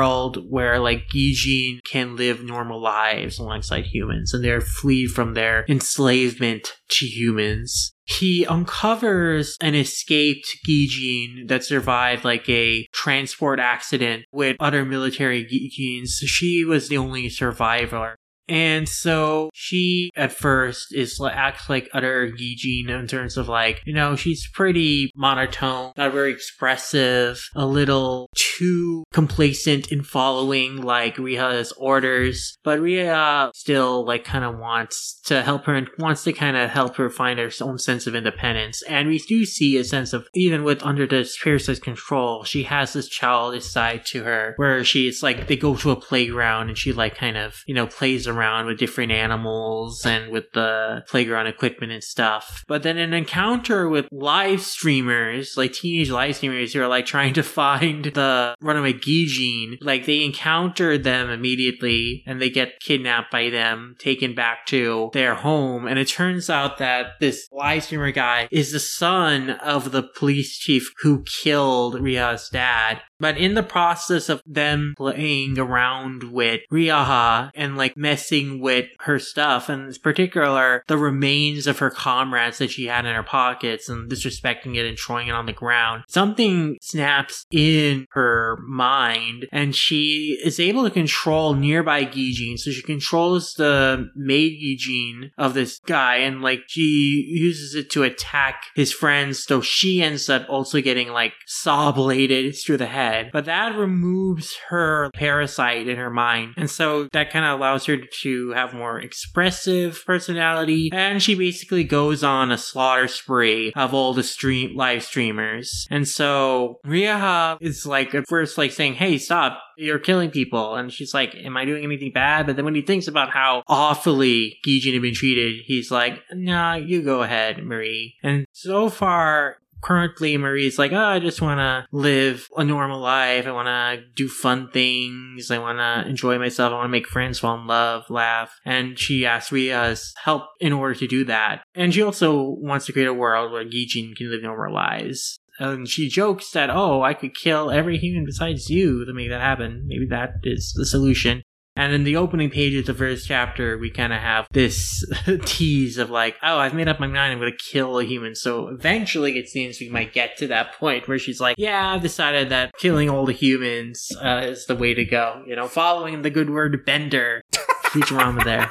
He was a prophet. He told us the way. Then, yeah. And as we continue to read on and see all the other cruel, horrible ways the Gijin are used as commodities and spectacle, it's not hard to like blame Marie for kind of coming to that conclusion that might be the way to go, because we see like in the second and third chapters like this play put on with Gijin that are live murder plays. Basically, they're live snuff plays where Gijin are murdered for the entertainment on stage of human audiences, and that also snaps Marie in that instance. And it seems whenever Marie snaps and kind of goes into mode where she's able to like psychically control other Gijin and becomes kind of her dark personality, like her hair literally turns black. She can't remember that experience afterward, like her memory of like the traumatic thing she has witnessed. She just completely forgets it when she reverts back to normal. So there's this kind of mystery there of like why she has this kind of ability as this military grade Gijin, or like what has given her this ability to begin with.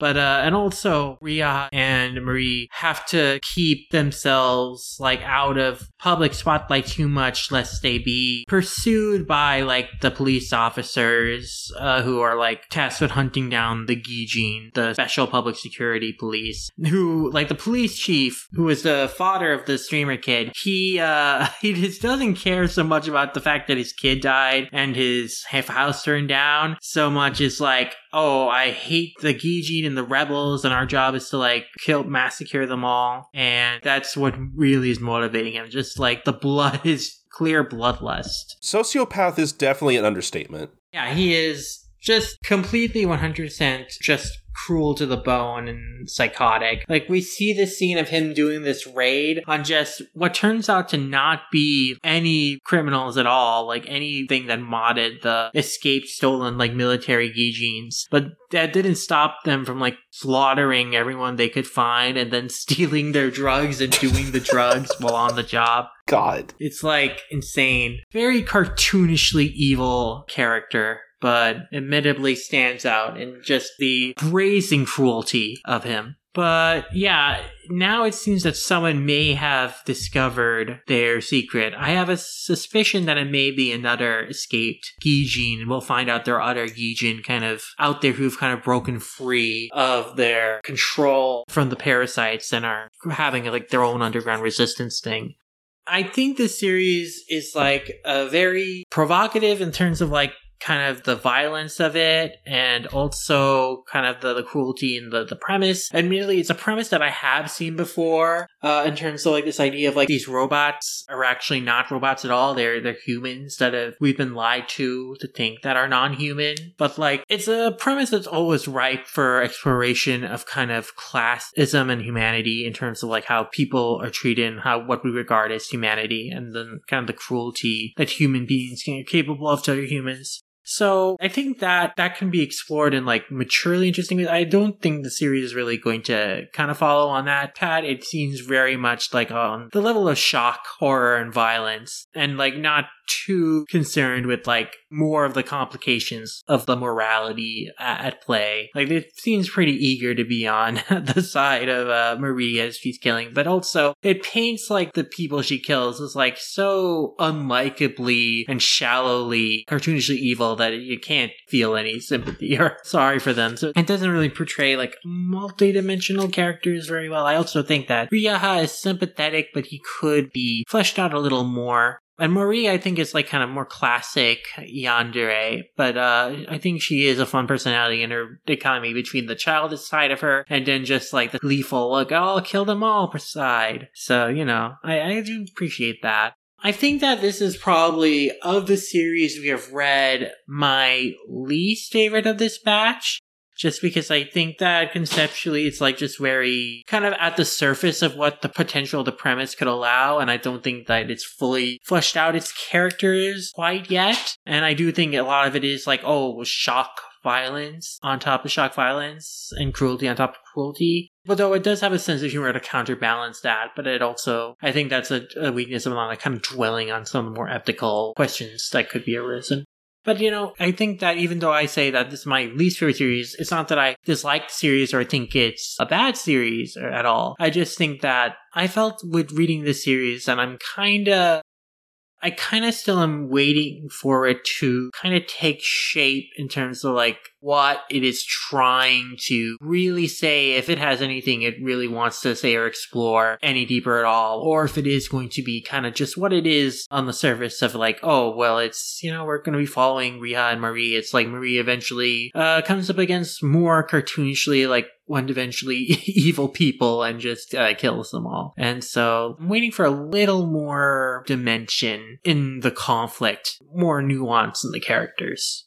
I think that's totally valid, honestly, because, like, I enjoyed this for the most part. I don't think it's bad, but I also can't help but feel like, yeah, honestly, the more I thought about it, because I didn't really think too deeply about the series, like, while I was reading it. I was just kind of experiencing it in the moment, but, like, now that I kind of, like, think about it more, I mean, this series is not for the faint of heart. Like, it's very violent, very dark. If you're not ready for that kind of stuff, you might want to stay away. Yeah, I would say it's very upsetting, too, just conceptually, the fact that the Gijin are enslaved. Like, it's very heartbreaking, the moment where the woman that Rhea's father, like, takes the parasite out of, she, like, starts breaking down in tears, thinking about all the things that she was forced to do against her will. And it is, like, really disturbing, upsetting, like when we see the Grand Guignol, like the snuff play that is put on with the Gijin. Yeah, and honestly, thinking about it more, this series feels interesting in the moment, but I guess thinking realistically and in the long term, it is kind of hard to see like, oh, well, are we actually going to do more with this premise, or is it just kind of like, it feels very surface level so far, and also like, it feels like the kind of thing that I think we've seen in other manga and stories before. Like, I think it's very easy to just be like, oh, well, humans are bad, am I right? I don't know. I'm okay with it right now, because like, I guess there is some... There is something to Marie and Ryaha running into people who obviously the public doesn't know that Gijin are like real human beings. And so like it is kind of interesting to see them run into people putting Gijin through these like horrible twisted acts and not realizing that they are human. Like, you know, the stuff with the director and him putting on a play, I thought that stuff was kind of interesting and definitely very shocking. I would be kind of turned off if the series just kind of did that for most of its run. Like, I kind of want it to get to a point where it's like, okay, we have to do something about this system. We have to tear it down from the inside out. Like, I kind of hope we don't stay in this territory for too long of where it's like they keep running into different people who are like sick and twisted and keep putting Gijin through the ringer because they think they're just like robots, or, you know, they're anything less than human or whatever. Like, I do hope the series doesn't just stay in that space for too long, because I mean, aside from it getting kind of old, it would just be kind of depressing to keep constantly going through that same thing over and over again, you know? Yeah, I think that Yeah, it just needs to be like kind of more, it needs to be more about than just, the appeal needs to be more than just like, oh, seeing Marie kill people just gruesomely and violently, and then the horror of like seeing these Gijin murdered and tortured. Because I kind of, just need to have more of a sense of what's the heart of the series, you know? I need more from the central relationship of Ryaha and Marie in terms of like, why they really care for each other, you know? I can understand, like, why Ryaha feels a sense of indebtedness and wanting to kind of protect Marie, but I also kind of feel like we need more genuine feelings from Marie about, like, why she cares so much about Ryaha as, like, a friend and, like, as someone who has kind of helped her in this situation. So, yeah, I mean, I just think there needs to be a much kind of stronger core and drive to the series than what I'm sensing right now. Because right now, I feel like the appeal is a lot of just the goriness and just the brazenness of the violence. And I personally just want a little more than that. Yeah, I'm kind of in the same boat. Like, I kind of enjoy it, but you know, it's not like amazing, I guess. I really hope it evolves into something more eventually, but that kind of remains to be seen. Yeah. I mean, again, I don't think it's like bad right now. I just think that it still hasn't really kind of found its voice in what it's trying to say, or if it has anything to say. Aside from everything that happened at the Gijin play, I did like a lot of that stuff. That stuff for me has been kind of the highlight of the series so far, but I really hope this series eventually evolves into something more. Because again, I don't want it to go through the same cycle of, oh, we run into a person. Oh, it turns out that they're like really sick and twisted and fucked up because they're using Gijin for these like weird fucked up experiments and they don't even know that they're human, but they're still really fucked up. Or I don't know. I don't want it to get into a pattern of that. I need something a bit more than that. I don't want the series to like rely on that plot beat, I guess. No, I think that's a very good way of putting it, of like, oh, right now the appeal is like, don't you see how fucked up this is? How crazy this God, is? humans are fucked up, right? Yeah, it's gotta be more than just like shock value stuff. Yeah, for sure. Now we're moving on from Jump Plus titles available through both Shonen Jump and Manga Plus to one that is just on Manga Plus for now, Mikane and the Sea Woman by Aoki Kizaki. This story follows Mikane, who is a high school kid. His parents divorced and separated, and, you know, his dad continues to live on the island that they grew up in. But, like, the mom, like, they went to Narita, Tokyo, and so he lived with his mom alone for a while. And, you know, he just grew up and stayed in Tokyo.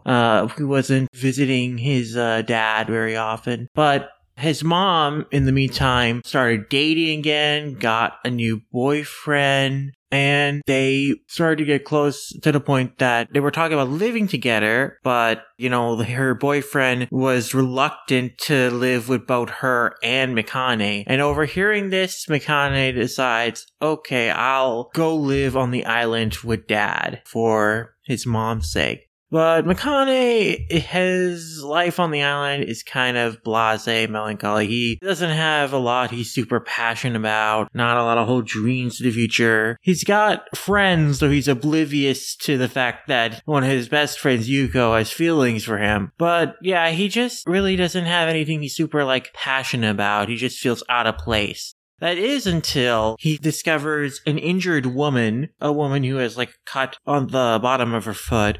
He, like, goes to try and help her, and in the process, when he takes her home, her wound has already healed, but she's, like, seriously dehydrated. And so he puts her in a bathtub, and he discovers that she is actually a mermaid, a sea slug mermaid.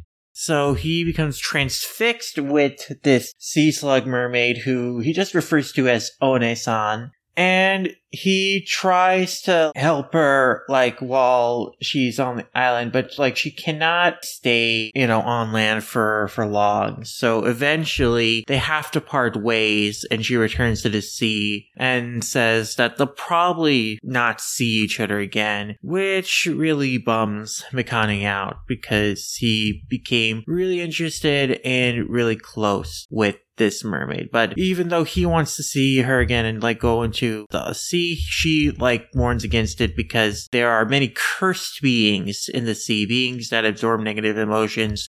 And one of those beings are the ones that attacked her, a monster that feasts on mermaids. But they're really kind of two people who are generally like feeling like they are alone, even though they do have people around them. And so they sort of form that kind of connection in that way. And that's why their parting really disappoints Mikane. And noticing this, Yuko, who has crush on Mikane, decides to go searching for the One-san, like all over town. And seemingly, she has encountered her again on the beach. There's also like a potential like love square between like Yuko and then like another one of their friends that I'm sure will get developed further. But that's kind of where the story is at right now.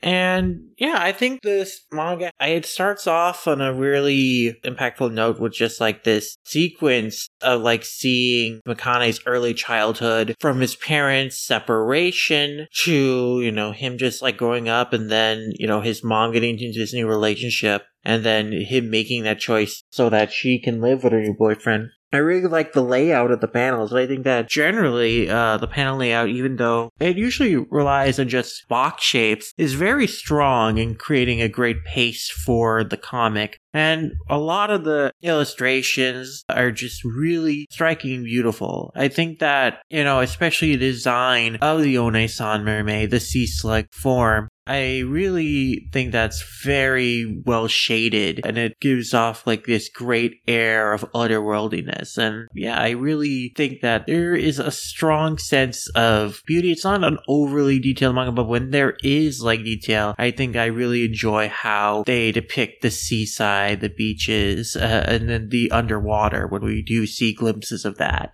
So I think it's really beautifully drawn and has strong character designs. And I think that, the core story of like kind of these two kind of lonely souls who don't feel like they belong, meeting each other and resonating, and then like forming this connection, I think that is really compelling and interesting. And I obviously also there's this element of Mikane has like this crush on the One-san that's not really reciprocated, but in terms of like a story of growing up, first love crush, like it's a interesting place to start in terms of like him thinking about like his future, kind of maturing through this friendship relationship he starts with One-san.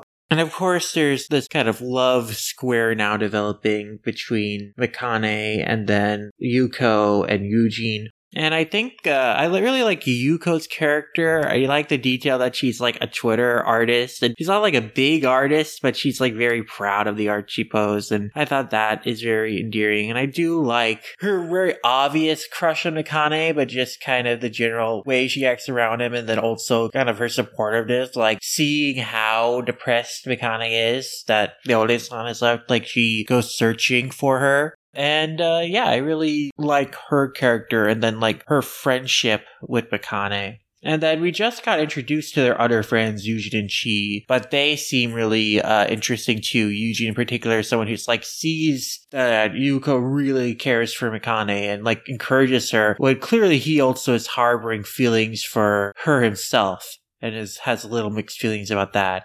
But yeah, I think that as a series that seems to be about growing up, finding your place in the world, finding your people, this series has a lot of potential. And it really grabbed me from the start. And it surprised me in that the Mikane and the One-san like separated so quickly, but perhaps their reunion isn't too far off. And I'm really interested in seeing the direction it will continue to go. Oh, yeah. I don't think I had a whole lot of expectation for this going in, because I didn't really know anything about it before reading. I was very pleasantly surprised.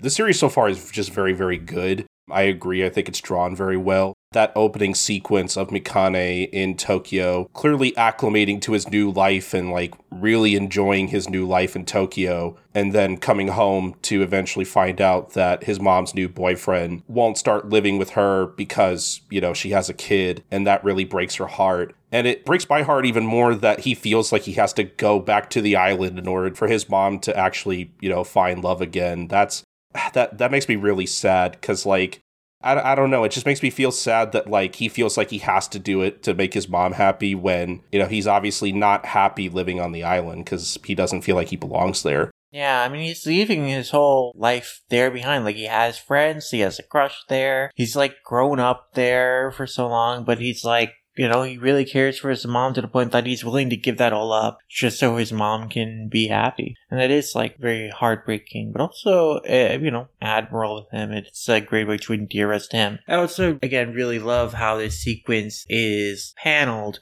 Oh, yeah. The use of this 3x3 grid structure is done really well to create these snapshots of this moments of time, this montage. And I think that, you know, this choice of, like, framing his early childhood in this way was really well done, especially when the format breaks with the final bigger, longer panel of him telling his mom he wants to go live on the island. And it stands out from the panel structure of the rest of the manga as well, which has more varied panel shape and layout sizes. Yeah, because at first I thought, like, the whole first chapter at least was going to be like that, which I'm sort of glad it isn't because I do enjoy the way that the paneling in the series is structured. It's sequenced very well. It's very easy to read.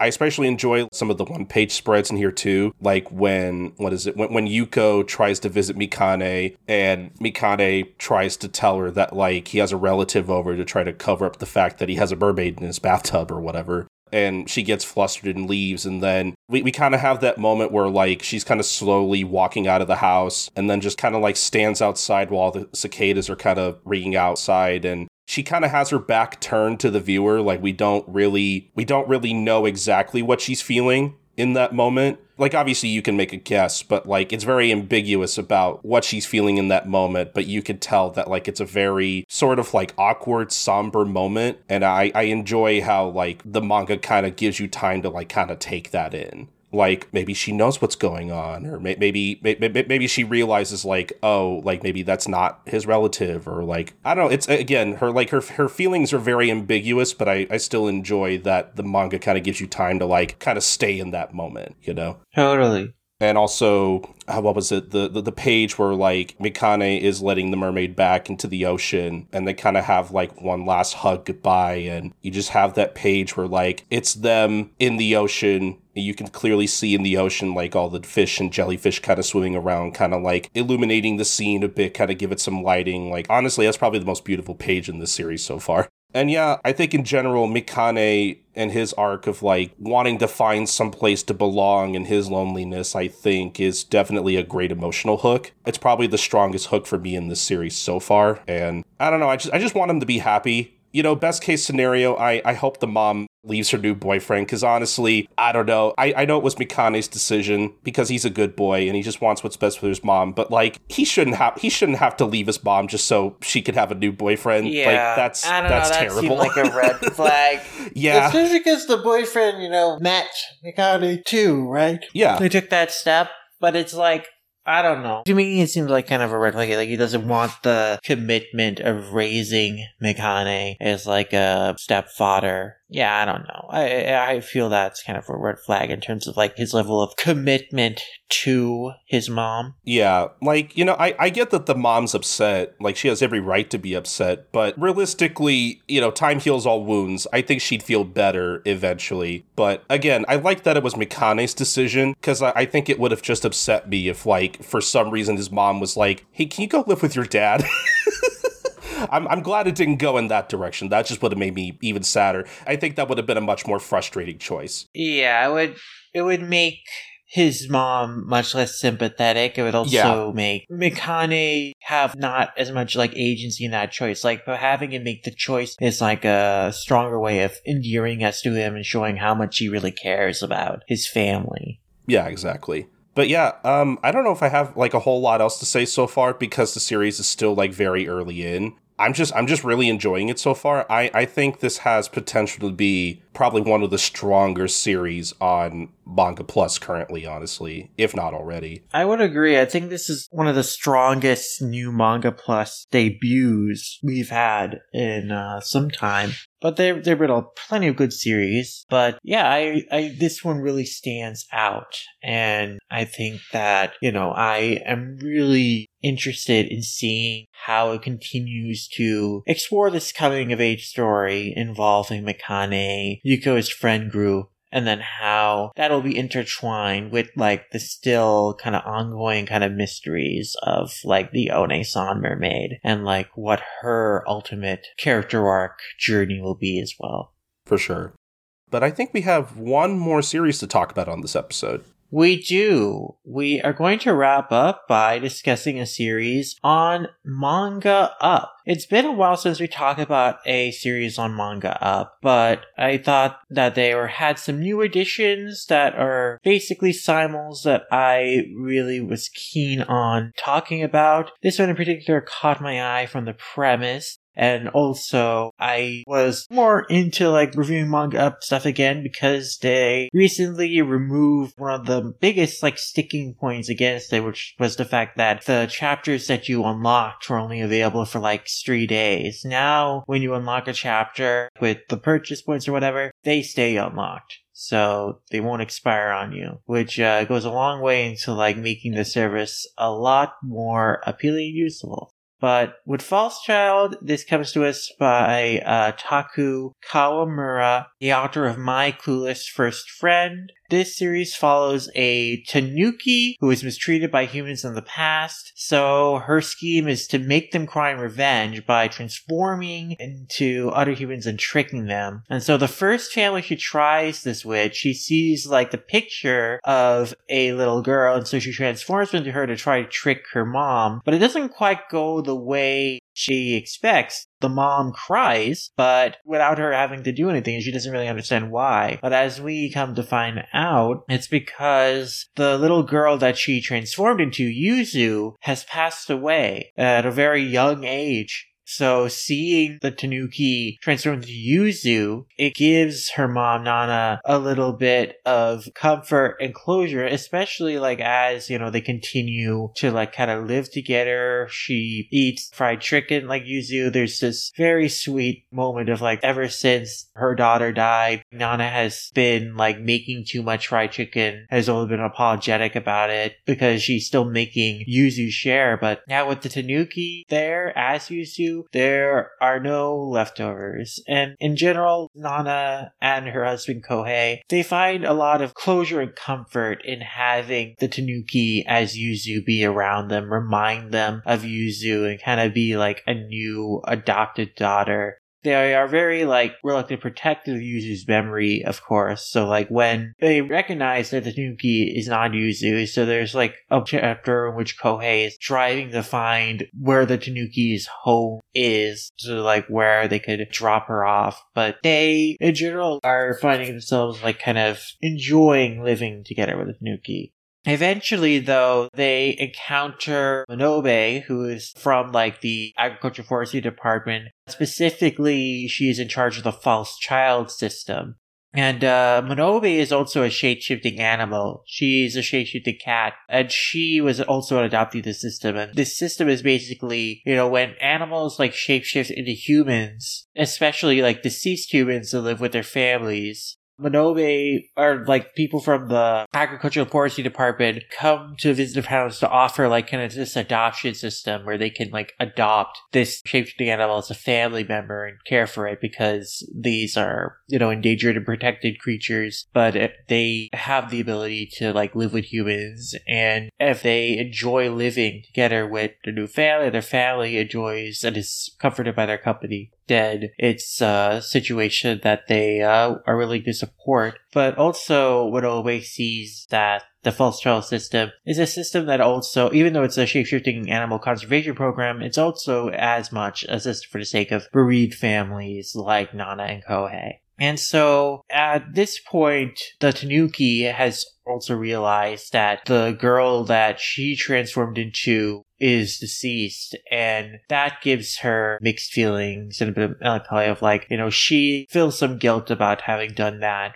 She still is committed to this idea of like making like humans cry, but like she has mixed feelings about the fact that she has rekindled these memories of Yuzu that she may have not had the right to do that. And she's like, when it comes to the point where Nan and Kohei are about to adopt her, she does make it clear that, hey, I'm not Yuzu, but I do really enjoy living with you. The fried chicken that you make is the best. And so they do become kind of an adopted family with the acknowledgement that no, the Tanuki is not Yuzu, but she is a child that they accept into their home all the same. It's a funny series. It's actually very, I feel like a lot of the humor is very Yotsuba-ish in terms of like, the Tanuki is very naive. She doesn't really understand a lot of human culture and conventions. So there's a lot of her like learning about something new and getting excited about it. And also her misunderstanding like why she has made someone like cry. And so she does something like enthusiastically and boastfully that it's like, oh, it's actually like kind of a positive thing she's doing. Like when she sees that Kohei is crying, she thinks, oh, it's because I'm close to Nana-chan. He's jealous of me getting closer. And she's like, hey, I'm going to get close to Nana-chan even more now. And Kohei's like, thank you.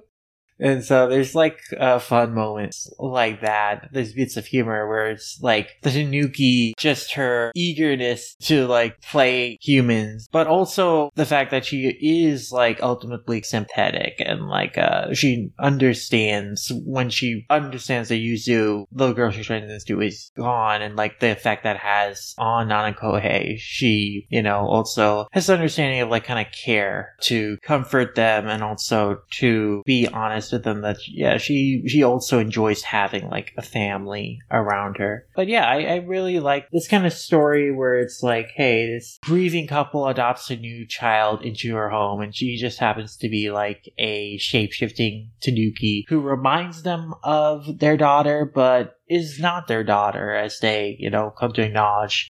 I think also outside of the family, the story of like Yuzu's best friend also finding closure for like how she feels about Yuzu passing through the Tanuki, her meeting the Tanuki, was really powerful too. Cause, she was a young kid, so she didn't know how to process her feelings of grief. She couldn't cry, and she felt guilt about the fact that she couldn't cry when Yuzu passed away. But then like seeing the Tanuki as Yuzu, like continue to act childishly in a way that, she has kind of grown past, and makes her understand that, oh, Yuzu, you're gone now. I'm the only one who has continued to grow up. That finally makes her cry, but she's like thankful to kind of had that epiphany thanks to Tanuki, and able to finally shed tears of grief and find kind of closure on her feelings of her friend. And so, yeah, the series, it's very charming in like its humor of like, again, the Tanuki just misunderstanding human culture and then getting eager about her misunderstandings in a way that is actually either like helpful or it's like mostly to the bafflement of other people. But also its real strength is in like kind of these really powerful emotional moments in which like the Tanuki gives the people who are so grieving their deceased daughter, their best friend, like a way to kind of process their grief and kind of move on, and then find like a new person to care for, a new child to care for in the Tanuki, a new friend in the Tanuki. And I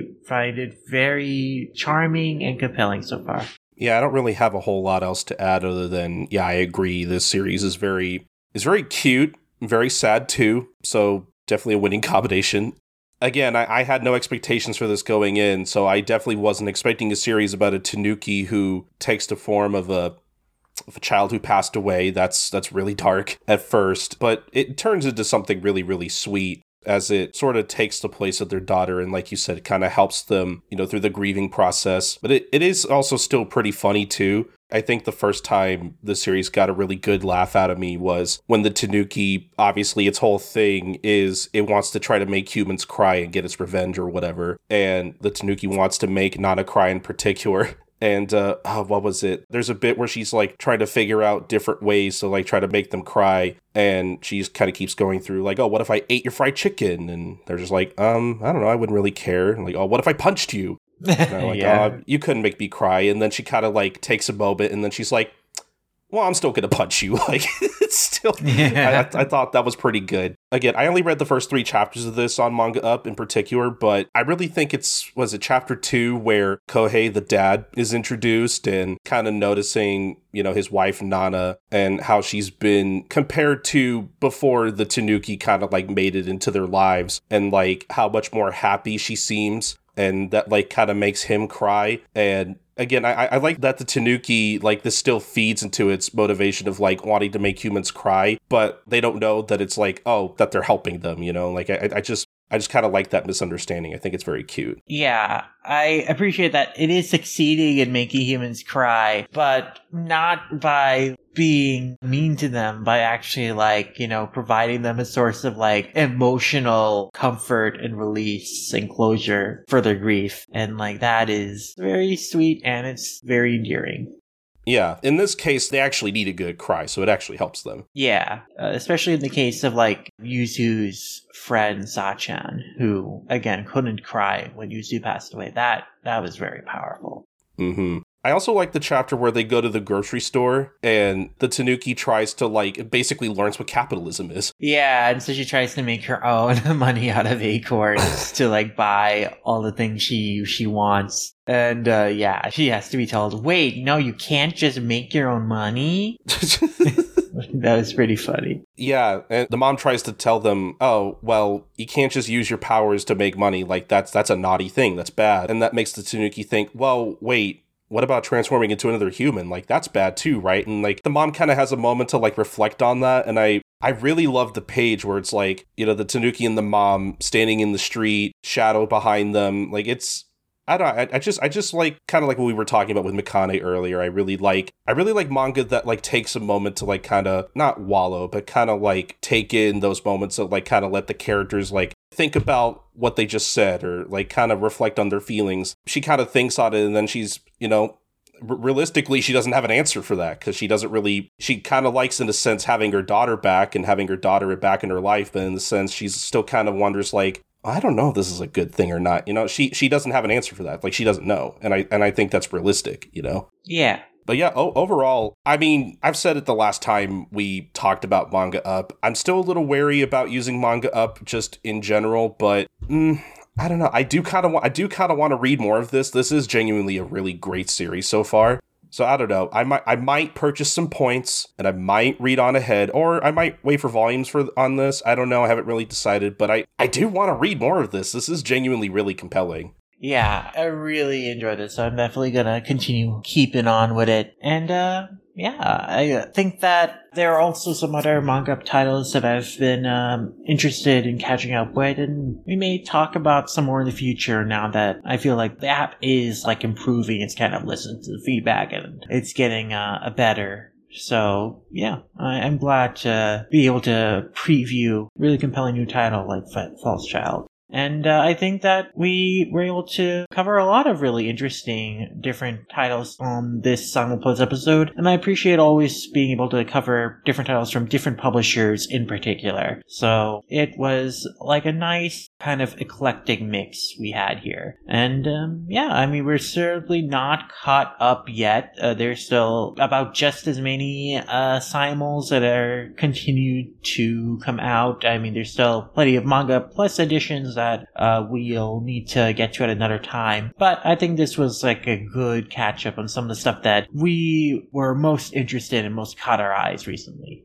Yeah, I guess until then, thank you guys so much for listening to this episode as always. Really hope you enjoyed it. Like I said before, when we have time, we'll cover more Simulpubs and some more news. But until then, I think we're gonna wrap it up there, and we're gonna let the good people know where you can find us and the show. So, Lum, where can the good people find you? You can find me at Lum Ramiyasha on the website formerly known as Twitter, X, as well as other places where I'm under that name, including AniList and Letterboxd and Animation Revelation. Wherever there's a Lum Ramiyasha, you'll find me there. You can also read my reviews, interviews, and more on MangaMavericks.com. We got a lot in the works, a lot to publish, so look forward to more on there. As also you'll find the other podcasts I do, including Lum Squad, the Yurusei Yatsura focus podcast where we discuss the wonderful and wacky world of Mukutahachi's classic sci-fi rom-com series covering the manga, the classic anime, the new anime, and more. There's a lot going on with Yurusei Yatsura and Mukutahachi these days, a lot to talk about. A lot of episodes planned and banked and hopefully coming to your earbuds soon. And so follow us on Twitter at lum_squad. You can find our YouTube channel by searching for it in the search bar. And we're also on every podcast platform you think of: Apple Podcasts, Spotify, Stitcher. We even cross-post episodes in the Manga Mavericks feed and upload episodes early, oftentimes very early, on the Manga Mavericks Patreon. And if you like the art I make, the thumbnails that I draw for our podcast, as well as the animations and illustrations I do in general, you can find that stuff on my Instagram at SidArtworks. All right, but as for me, I'm Colty. You can find me on Twitter at SniperKing323. I also host and produce a lot of my own other podcasts outside of Manga Mavericks that you can find links to over at my personal blog at coltoncorner.wordpress.com. Over there, you click on the podcast page and check out basically whatever I'm doing podcast-wise, even stuff that I'm not doing anymore, but I still want to link anyway, as well as other guest spots I've done for other podcasts over the 10 years that I've been podcasting, as unbelievable as that sounds.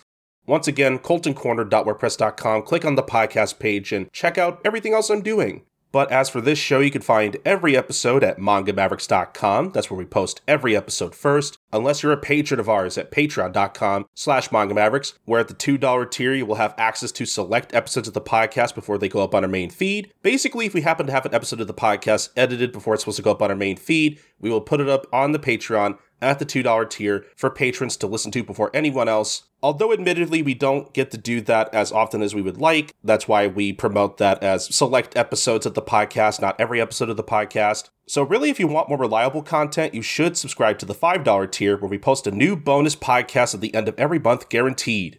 Right now, the most current bonus podcast you can listen to is our second episode of the Manga Mavericks Anime Club, where my good friend Sakaki and I are going through Hajime no Ippo for the very first time. We recently just covered episodes 5 through 8. We're basically covering Hajime no Ippo and going through it for the first time, about 4 episodes at a time. It's been a lot of fun so far. I'm having a lot of fun watching Ippo. So is Sakaki. So if you're a big fan of Ippo in particular and you want to hear 2 chuckleheads go through it for the first time, definitely sign up for the Patreon. Once again, patreon.com/Manga Mavericks to not only listen to that, but basically all the other bonus podcasts we put out over the, 4 years that we've been doing this Patreon. That's a lot of bonus podcasts, guys. There's not only the anime club, but also the book club as well, where Grant and I are going through JoJo's Bizarre Adventure. Right now we're going through Stardust Crusaders in particular. That's also been a lot of fun, especially for Grant, who really started off not liking Stardust Crusaders, at least based on his experience with the anime. So that's been a lot of fun to kind of go through and see how our thoughts on the manga differ compared to the anime. Again, we do a lot of cool stuff over on the Patreon in particular, so if you enjoy the Manga Mavericks podcast already, and you want more content from us, once again, patreon.com/Manga Mavericks, go over there, sign up for the $5 tier in particular. In general, the Patreon is really the best way for you guys to support us if you so wish to. Every single cent that we make through our Patreon goes back to the show in some way, whether it be materials for the show, keeping the podcast and the website up, emergency technical difficulties that sometimes do show up on the show where we might have to get our laptops inspected or new mics, stuff that has happened before on the show, unfortunately, but it was thanks to your guys' support that we were able to kind of bounce back from that stuff. So we really cannot stress enough how much having this Patreon really helps us kind of run the show. And so yeah, once again, patreon.com/Manga Mavericks. Please subscribe to us if you so wish. But as for everything else, you can follow us on Twitter at manga_mavericks or on Tumblr at mangamavericks.tumblr.com for all the latest updates on the podcast. Subscribe to our YouTube channel at youtube.com/Manga Mavericks, where we post different excerpts of the podcast and even some exclusive content every once in a while. Once again, youtube.com/Manga Mavericks. Please subscribe to us. Email us anything at mangamavericks@gmail.com. Do you have any thoughts on any of the Simulpubs we covered this episode, or any Simulpubs that maybe we haven't gotten to yet, but you want to hear us talk about on the show? Send us an email about manga, the podcast, whatever you want, really. We love getting emails from you guys because when you send us an email, we'll read it on the show. So once again, mangamavericks@gmail.com, send us an email. But the most important thing, guys, is that you subscribe, rate, and review us on Apple Podcasts or wherever you listen to podcasts. We're on so many different platforms at this point, but especially on Apple Podcasts, Spotify, wherever you can do this kind of thing. If you leave us a rating and a review, it really helps the visibility of our show on these platforms. But in general, we love getting feedback from you guys, whether it be positive or negative, because we want to use that feedback to make the show as good as possible. And I think that's going to about do it for this episode. Once again, thank you guys so much for listening to this episode of Manga Mavericks. This has been episode 234, and we'll see you guys next time for episode 235. Bye, guys. Sayonara.